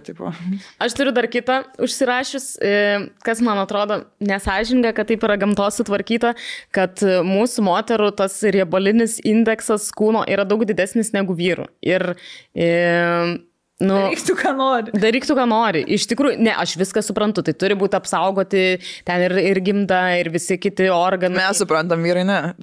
Jo, bet ir tų pačių rezultatų pasiekti, pavyzdžiui, moteriai, išvaizdos prasme, tarkim, six-packą imant, reikia daug daugiau darbo negu vyrui. Dažnu atveju. Tai taip, nes procentas to riebalinės masės yra daug didesnis pas moteris. Ir tu čia daryk, ką nori. Tai man tiesiog tai atrodo neteisinga. Neteisinga šiek tiek. Jo, o dar daugiau reikalauja, kad... Taip. O čia žiūrėk, pilvukas iškrytęs. Jo, tai gerai, aš saugau savo gimdą, džiaugis. Aš saugau skranduką. Bet žinai, čia nuo tų seniausių laikų, kaip mūsų motina gamta sutvėrė, kad mes gimdom vaikus ir po namus tiesiog viską darom. Bet tai gal rūpinamės. Pabiškai, tas dings pilvas, moteris nustojam gimdyti ir tada pabiškai evoliucionuoti. Bet blemba, tai jeigu negimdysim, tai per ką pasiduos? Žmonių rasė. Šiaip kitas dalykas, užnisa būnant moterim, tai kad reikia gimdyti. Ta prasme, jeigu moteris pasirenka gimdyti ir tas visas laukimosi ir po to, po gimdyvinis. Kaip tu iškrenti iš darbo rinkos, šiaip žiauru yra, kai, tipo 2 metai, kai tu jau pradirbęs, namai čia labai daug ir iškrenti. Ir tiek, kiek aš istorijos su skirtingų girdėsiu, koks gali būti tas laukimosi periodas, kad ne visada būna gėlytės ir daugeliai. Taip, pregnancy glow, žinai. Taip, kur gali ten pusę viso laiko ligoninėse pragulėti. Ir daug yra dalykų ir šiaip baimė gydyti, nes tiek visko gali blogai atsitikti. Tada dar tos fotosesijos neščiosios. Irgi kuria būtina. Gender revealai. Po to švestos gimtadienius kas pusę metų. Kas mėnesį. Jo, aš pastebėjau šitą, aš suprantu, kad moteris nori džiaugti savo vaikais, bet gimtadienis yra, kad gimimo diena, žinai, pagal apibrėžimą, bet kas mums pusę metų, kur tie balionėdai 0,5, taip, what the fuck, kodėl? Bet nori švęs, žinai, bet Žinai, kiekvienam savo. Ne, tai faktas, džiaukitės, svarbiausia, mylėkit, netrumuokit savo vaikų, jau geriau pirkit tos balionėlius. Ne, geriau paaukokit Ukrainai tos pinigus vietoj balionėlių. Gana tų balionėlių. Pasakysit savo vaikui, vaikas sakys, mam, kodėl aš toks trumuotas užaugau? Žinok, mes viską paaukom Ukrainai. Balionėlių nebuvo. Taip, bet tai kitur, žinai, aš tipo jau geriau. Kitas dalykas, dar visada tie expectations, kada tu vėl grįši, žinai, į savo buvusį kūną, į darbą ir visą kitą, ir jeigu ten, žinai, kaip sakai, iškrinti iš rinkos, tai va šitie visi dalykai, tikrai užknisa, nes moteris daugeliu atveju mažiau pasiekia karjeroj vien tik dėl to. Taip. Jo, nes ir tau į tą vaiką prižiūrėti, vis tiek vaikas labiau prisiraša prie motinos. Nebent jeigu adekvatus tėvas ir pakankamai skiria dėmesio. Bet žinai, vis tiek net ir tu skirk to dėmesio, kiek nori, ypatingai jeigu, tarkim, maitina krūtim, tai vyras nepamaitins, žinai, vis tiek. Kodėl? Gali pridėti vaiką prie tavo miegančio. Ir čia tokį šlangelę, žinai, kaip būna tie, čia įsistato pieną, žinai, ant kepurės ir šlangelę pravesta. Visko būna, bet jo... Man viskas, kas su tuo susiję, yra tikrai užknisantis dalykai. Galėtų būti, norėčiau, kad visos moteris daug lengviau tai išgyventų, nes ne visos tikrai labai lengvai praeina šitą laikotarpį prieš ir po ir per. Tai galėtų vyrai gimdyti. Jo. Kodėl nėra, kad tos... Kodėl va čia... Aš niekad nepamiršiu tą filmą su Schwarzeneggeriu. Jaunėlis. Lemba. Čia ikoniškas filmas. Taip. Čia visų buvo svajonė gyventi. Čia buvo tas filmas moterims, va tas filmas. Bet ne, aš manau, kad visi vyrai numirtų begimdydami. Iš skausmo. Buvo kažkoks eksperimentas, kur vyrams imitavo sąrėmių skausmus. Ten uždėjo kažkokius elektrodus tipo ant pilvo ir siuntė panašaus stiprumo, kaip, irgi kaip silpni tie sąrėmiai, ten vidutiniai ir stipresni. Tai jie jau per silpnus tenai... Raitėse. End this experiment. I can do this anymore. Nežinau, kodėl su tokio akcentu. Čia dar nuo Maroko vyko. Bet tikrai neiškentėtų. Aš irgi negaliu sakyti, aš pati negimdžius, tai nežinau, ar iškentėčiau. Nei viena čia negali iš tikrųjų sakyti, bet kiek mes čia dabar kaip tie straight white men, kur viską komentuoja, bet tipo nesusiję, tai mes apie tą gimdymą, žinok, tiek ir pasakosim čia. Taip, kur mes tai tikrai iškentėtume, čia vyrai. Aš žinau, kad aš labai nekentėčiau. Man būtų labai baisu. Aš reikalaučiau linksminančių dujų visą laiką. Ir klauną dar. Per epidūrą, kada tik galima, duokit man tą ir... Bet dar paladar, žinai, kai tipo išnešiojo tą vaiką, taigi ta oda sukrenta. Tavo kūnas subjauroja kažkiek tas vaikas, ir tos trijos atsiranda. Daug moterų pasakytų, kai tik grožis atsiranda ir tada... Aš manau, kad dažnu atveju gal tu pradedi kažkiek kitaip tai vertinti. Čia ne tai, kad subjauroja, bet tipo, pagal visuomenės ir vyrų nustatytų standartus, kaip turi atrodyti moteris, kaip 15-metė mergaitė, I guess, most of time. Kainytėm. Jo, su kainytėm, žinai, visas. Ir, tiesiog tada jau, čia gimdžius, tipo, čia pilos, nors, realiai, koks skirtumas. Tai čia tas pats, kur grįžti tą kūną, kuris buvo prieš, ne? Ir aš pastebėjau ten labai skirtingai, kadangi moteris labai skirtingai gali grįžti tą kūną, žinai, vienoms labai, nežinau, genetika padeda, arba dar kiti dalykai, kad jos, tiesiog gali... Kitos ten išspaudžia ten tiesiog. Jo, ir kaip lyg niekur nieko. Ir žiūrėk, -2 kilų, tipo vaikas 3 kilai svėrė, nežinau, kažkaip 2 nukrito. Ta placenta 17 kilų. Visas tas. O šiaip kiek placenta svėrė? Žinokit, nežinau. Bet ten būna nemažai, tas ir vanduo. Nes aš įsivaizduoju, kad ten antras vaikas turėtų būti. Nes ten yra tik maišelis. Bet žinau, kad reikia vandenis ir tą dalyką. Jo. Bet aš jaučiu tenai labiau elastišką negu vaiko galva. Tai nebus, kad vaiko galva suspausi pradeda. Kaip tai turėtų būti įdomu žiūrėti šono. Tai išgimdai. Tiesiog kažkokį... Kažkoks kaip tie būna... Medūza. Ne. Gal ir bet kaip medūza. Bet mano vaizduotė tai atrodo kaip medūza. Gal jo. Negyva medūza. Arba tokį pusę, kur šildančią didės ant pilvo, tokia irgi... Ir tai... Nežinau, kur ją deda? Į kremus.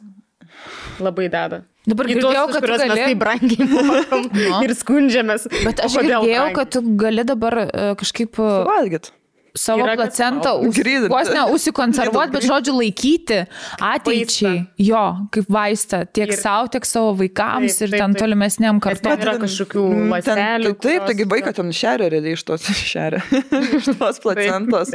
Žinau, kad kiti būna, ten mėgsta pakasti, kažkur užkasti ir ten, pavyzdžiui, kažkokį medį pasodinti ir atsit labai užaugo, toks, kartu su vaiku. Man čia visai graži idėja. Kaip ir graži idėja padėti vyno butelį, kai gimsta vaikas marinuotis, tą, kur gali ir kai bus 18, kad jis galėtų jau atsikimšti tą vyną. Tai, bet tau tiesiog įduoda į dėžutę supakuoja tą placentą. Man atrodo, šiais laikais taip, tu gali paprašyti. Ir tu kaip antrą vaiką vežimėdis, tai irgi vežiojas placentą. Ne, čia labiau, kai maistą tau įsinešimui. Placentą. Vieną placentą išsinešimui. Dėžutę. Man vieną, nes užkasiu ir sadinsiu medį. Bet jo, šiaip tikrai yra, kiek aš žinau, dabar tu gali Nu, paprašyti iš anksto. Iš Volto užsisakyti placentos. Šito dėja turbūt negali, bet... Paskutinis dalykas, kas užknisa būnant moterim, visa dietų kultūra mane. Fuck jo. Labai.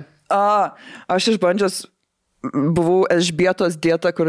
Karalienės? Karalienės Elžbietos. Kaip karalienė Elžbieta, kokia dieta? Čia tiesiog taip pavadinta buvo, kad vieną dieną valgai tik grikius, kitą dieną tik obuolius, trečią dieną nieko nevalgai. Čia man skamba kaip Jennifer Aniston. Tada 2 dienas valgai grikius, 2 dienas obuolius, 2 dienas nieko nevalgai. Ir tada taip po 3. Tai po antro etapo mes su draugė laikėmės, mano draugė maža krūjystė įsivystė, nes taip pat tu ten badauti dar realiai turi, man ten irgi nusilpo organizmas, alpinėjau, tipo... Tai žiauru, nes čia mes iš viso buvom 15 ir tipo, kai tu jauna mergaitė ir tave jau tos dietos, kur tavo organizmas dar neišsivystė, atlaikyti, žinai, tipo alkoholio visų pirma. Gerai, gal nesmė ant kiekvieno kampo. Jo, tu dar tik tais po vieną sezoną šuotą milijoninės vėmi. Tai... Draugė laiko plaukus. Jo, Dieve, klasika. Memories. Ir tave jau žaloji save, nes tu dar nesuvoki. Ir tas visas tęsiasi, tipo, tiek daug metų. Iki šiol net mano mama ir dabar irgi ten kažkokias dietas ten dar pasižiūri. Ir aš galvoju, kada šitas baigėsi, kada to pasidaro, tipo... Ai, man pohui. Aš manau, kad nėra amžiaus, kada tai baigės. Manau, čia yra mentaliai. Šiaip jo, mano babai 8 metų irgi sako, aš čia pastorėjau, man negalima valgyti čia. O Dieve, gal, tu neatsistoji iš to. Aišku, kad egzistuoja tas, kad, tai... Jeigu ten ypač vyresnis žmogus, tai negali, nuo šią metų aš dėjau, dabar vien tik ėsiu ir mane tegul sunkvežimiu išveža. Ar atverčia, žinai. Iškelia. Su euro padėti visą irgi. Tai vis tiek yra ir sveikatos dalykai, ir ten tikrai nutukimas, tai tikrai kenkia ten ir širdžiai, ir didėlį, kuris ir taip toliau. Bet ne apie tai mes kalbam, o būtent apie tą standartą kažkokiam būtent dydžiui. Tipo, viskas turi būti XS ir S. Ir stangru, ir... Jokio celiulito. Taip. Ir visi šitie dalykai. Bet taip, kai pagalvoji, tau reikia visą save prisižiūrėti, tada visos dietos, tada tipo pagimdai vaikus prižiūrėti, tada dar darytis karjerą, dar mylėti ir ten viską padaryti vyrui. Ir tipo, jo, tai čia viskas okio, tai, žinai, kam tau laisvalaikis, kam tau asmeninis gyvenimas, žinai, tipo, varyk. Tai dėl to, kur klausė, kodėl moteris niekad, nes čia vyrai, taigi turi labai daug hobių, o moteris niekada neturi ką pasakyti, kokie tavo hobiai yra. Kada, blėt, man hobi turėti, žinai? Jo. Mano hobis yra atsigulti lovą. Smigt ant sofos. Mano hobis yra užmygti su rūbais ant sofos. Mano irgi. Viskas. Labai geras hobis. Ne, tu stengiasi rasti kažką, bet tavo vis tiek... Nepastebėjot, kad tada vis tiek tu bandai hobį įkomponuoti kažkokį vis tiek dalyką, tipo, jo, ten zumba man patinka, bet tuo pačiu tai yra sportas. Taip. Vis tiek, kad kažką... Svorį. Jo, kad nedarai... Svorį. Ne, tipo, kiekvienas hobis, kad tipo, padėtų kažkokie išvaizdai šiek tiek. Ar šiaip, jo, pavyzdžiui, tipo, mano hobis, aš galvodavau, mano hobis žiūrėti ant stand-up specials, bet tada galvoju, čia man vis tiek prie darbo stand-up parašymo prisideda. Ir aš dar pagalvoju, kad aš neturiu jokio hobio, iš kurio net nenoriu imtis hobio, iš kurio negausiu naudos kažkokios, kad tiesiog for funsies. Nes turi labai ribotą laiką. Taip. Geriau gulėti, žiūrėti filmą ir užmigti ant sofos. Taip. Šitas yra underrated dalykas apskritai. Taip. Šiaip tai... Tiesiog gulėti ant sofos. Jo, žiauriai smagu tiesiog gulėti ir ne. Aš, pavyzdžiui, dar kaip tik pasidarau, kad padedu išuojant telefoną, kad tipo, aš dabar laikas man tipo, kad ir kas miršta, tiek to. Ir man laikas ir aš atsigulu ir tiesiog ta vegetacija tokia guli ir žiūri tiesiog kokį tam pasileidus. Labai fain. Ir taip miela, ir tu taip susigulu, ta sofa tave taip apkabino, kaip joks vyras neapkabino. Tikrai taip. Į plėdą dvigubą susisakė. Bet aš atsimenu, labai populiaru buvo, kai aš irgi paauglė buvau, tos visos dietos su grikiais kažkada. Jo. Nors iš tikrųjų, jeigu tu valgai čia grikų farmacija buvo. Ir vandens daug geri, tai tu gali net priaugti svorio, nes tai yra, tipo, stiprus angliavandenis. Tai čia tas, kad tik grikius valgysi ir būsi kūdas, tai nėra taip. Tiesiog susilpnysi savo visą metabolizmą ir negausi labai daug reikalingų medžiagų. Bet tuo metu ten buvo, taigi tas anekdotas, ne, apie grikius. Kur grikiai. Jo, su šūniu. Jo. Tai čia vis tiek atėjo iš tos dietų kultūros. Ne? Šiaip labai keista, man atrodo. Šiaip dažnai. Nes mes žvengdavom iš to. Greikiai. Žvengdavau, nes man juokinga, kad šuo kalba. Geriausia reklamų, tipo, tiesiog ta buvo. Man atrodo, ten Dadas Vidmantas ir darė tą filmuką. O ten filmukas, žinau, kad čia anekdotas. Ne filmukas, ten buvo taip trumpas, gal kelių minučių YouTube'e keltas. Geras, aš galvau, kad tai yra tiesiog liaudės anekdotas. O gal čia pagal anekdotą padarė arba atvirkščiai. Liaudės išmintis. Knygutės parašytos. O šiaip kokią esat bandę pačią debiliškiausią, tai jau turbūt pasakei, dietą. Esi, pavyzdžiui, Gelmina kokią nors... Aš žinai, ką pasakysiu, aš šiaip dar noriu pasinaudoti progą ir užstumti ant protarpinio badavimo. Nežinau, gali būti, kad ten su gydytojų priežiūra ir jeigu tai yra ten kažkaip reikalinga būtent tavo organizmui, nenoriu sakyti kategoriškai, gal tai ir veikia, gal tai yra sveika kai kuriais etapais, bet, aš vis matau kažkas dalinasi, aš ten praktikuoju protarpinį badavimą, bet iš esmės tai yra tiesiog dar vienas būdas nevalgyti. Ir man tai netrodo sveika, tvarsime, neleisti savo valgyti, nes tavo laikmatis rodo, kad tu negali dabar valgyti, nes nepraėjo tavo 15 valandų tarpas. Man tai atrodo, nėra gerai šitas dalykas. Tai vat, ką aš esu bandžiusi, pas mus buvo tokia dėstytoja, šiaip žiauriai gera dėstytoja, bet jinai pati propagavo tą protarpinį badavimą. Ir jinai mums ten pradėjo labai pasakoti apie jį, kad čia žodžiai yra žiauriai gerai ir labai... tiesiog labai... O matęs ant jos, kad jai padeda. Jo, matęs. Ta prasme, aš nežinau, ar jai padeda, ar jinai šiaip ten... Atnešė nuotraukas prieš ir po iš karto. Bet esmė, kad mums tiesiog ir daug sakė apie ne tik tai čia dėl svorio ir kažko, bet tiesiog, kad tai yra gerai, tiesiog sveikatai ir visam kam. Ir mes su kursiokiam sugalvom, davai, mes laikomės šito tipo. Ir vis tiek ten akademijai, kur tu visą dieną ten varniai iš vienų paskaitų į kitas, ten repetuoji, scenos judesys, tipo, kur tau žiauriai reikia kuro tiesiog, kad tu galėtum būti gyvas. Ir ten repeticijos ir visa kita. Ir mes realiai užtrukom vieną dieną to protarpinio badavimo, kur jau po visos dienos mes ten jau kažkokį piesę skaitymą darėm ir buvo kažkokių saldainių tipo ant stalo padėta, nes ir aš tiesiog žiūriu į tuos saldainius ir man silpna. Aš tiesiog alpti jau, nežinai, tu ten nuo ryto darai ten 100 kuliaviršių ir šokinėjai ir ten viską darai. Žodžiu, tai ir aišku, kad aš suvalgiau tos saldainius ir baigėsi mano protarpinis badavimas. Bet ką noriu pasakyti, kad man ypač šitas dalykas atrodo... Nes šiaip tavo ritmas skiriasi kiekvieną dieną.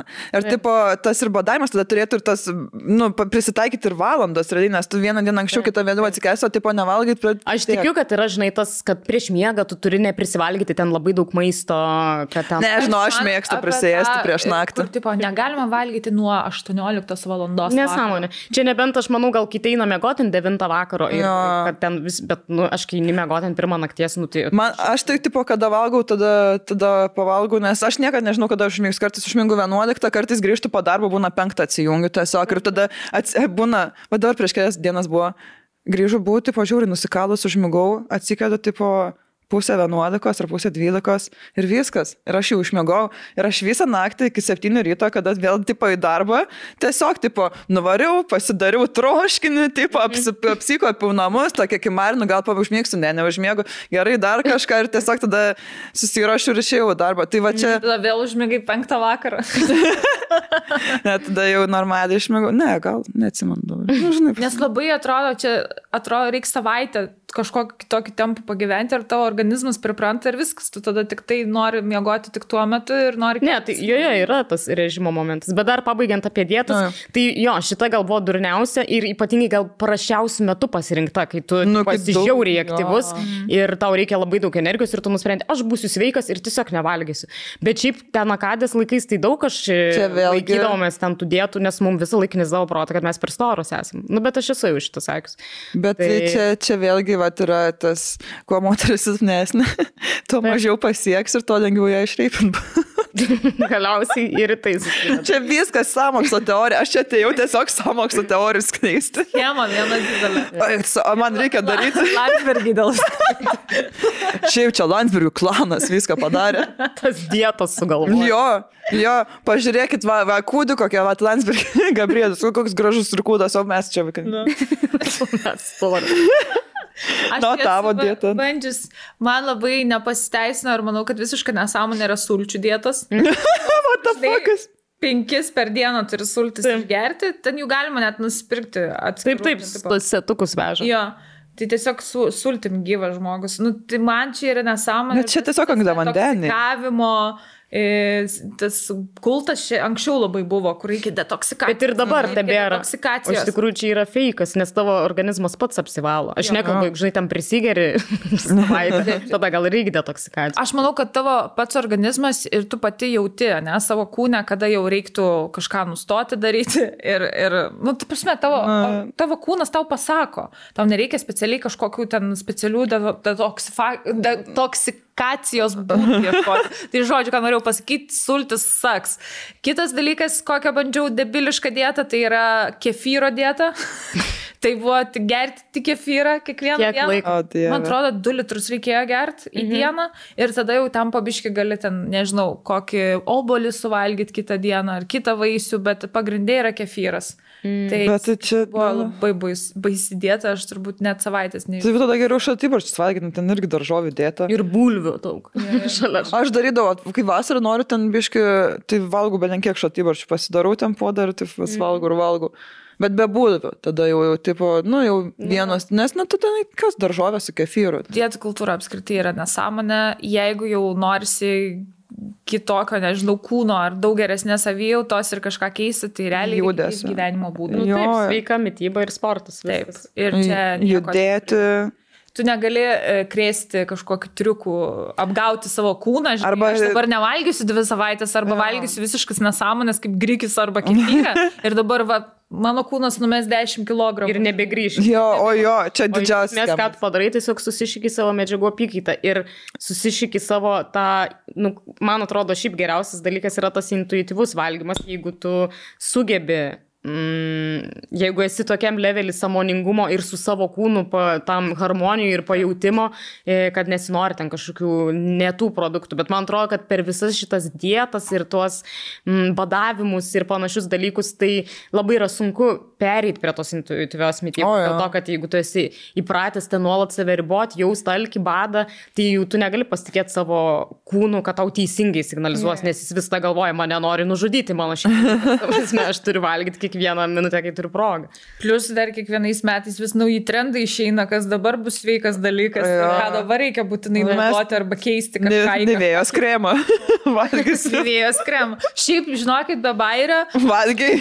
Mačiau, tik tokius kažkokius jau prasideda, kad ale Nivėjos kremas yra ten kažkoks nuostabus kūrinys, nes ten, žinai, nuo senų laikų močiutės ir mamos naudojo. Nes buvo 2 dalykai, buvo žvaigždutė ir Nivėjos kremas. Bet čia bando pritemti, kad čia yra, užtektų tik tokio kremo ir panašiai, kas, manau, irgi nesąmonė, nes mūsų odos yra skirtingos ir ten tikrai nėra taip, kad viskas būtų natural. Jo. Taip, bet tiesiog. Ir šiaip, aš nežinau, aš, pavyzdžiui, vis žiūriu labai dar kreivai tuos kremus, kur būna indelėje, nes tu kiekvieną kartą su pirštu kiši ir bakterijam užkriti. Man atrodo, kad turi visi taip pabūt, kad išsispaudžia. Arba yra, kur tie mentelės tokios specialios, kur man būna, jeigu aš nusipirku tokį kremą, iš pradžių aš tikrai laikau pasidėjus tą ar metalinę ar kažkokią tą mentelę gražiai, bet įpusėjau tą kremą, čia nedaug liko, jau nesuges jisai. Nu tai aš irgi ten su tais pirštais tepuosi ir visą laiką taip pat, man nereikėtų čia. Arba ten, kad veidą ten nusiprausi, žinai, su visko, ar kad nesuranks, aš su tom papiriniam servetėlėm reikia rodyti, žinai. Vieną kartą per mėnesį nusivalau, kai prisimenu, žinai. Jo, eisiu dabar, taip pat. Prisižiūrinėjai visų. Bet šiaip, tipo, realiai tie visi trendai ateina, jie kiek pabūna, kokį pusmetį, kas išbando ir tada išplaukia, bet vis tiek taip giliai paveikia, kad, atsimeni. Sakau, tarkim, man prieš 10 metų, 12 ta grikių dieta buvo ir iki šiol, žinai, tipo, nes, žiauriai paveikia. Nes ten būna tau kančias, tau asocijuojas tas momentas su kančiom, nes tu lembat save kankinai. Fuck. Žodžiu, ką nusprendžia mūsų verdiktas? Ar daug dalykų užknisa būnant moterim, ar normaliai? Ne, normaliai, žinai, čia tik 2 valandas skundėmės, žinai, normaliai. Aš manyčiau, kad normaliai, nes yra labai daug ir privalumų būnant moterim. Jo. Apie jas galėsim kitą kartą. Jo, apie jos kitą kartą, manau, pakalbėsim, kas yra, jo, čia šiaip gera tema, man atrodo. Jo, privalumai. Kokie yra benefitai buvimo moterim. Taip. O vyram irgi kartais sunku, tikiu. Ne, nu, tipo. Parašykit vyrai, kas sunku būna vyro, įdomu. Ir šiaip moteris, jeigu praleidom kažkokį galbūt dalyką, kas esminį. Parašykit irgi, kas užknisa jūs. To kokį tikrai rimtas kažkoks dalykas, kur tikrai užknisa ir praleidom. Gali būti kažkokį esminį, žinai. Jo. Tai ką, ačiū Vita. Ačiū Jums. Ar tau patinka čia būti? Man patinka čia būti labai. Tai gal dar susitiksiu ne kartą. Žiūrėk. Ačiū, kad žiūrėjot ir susitiksim kitą ketvirtadienį. Taip. Iki.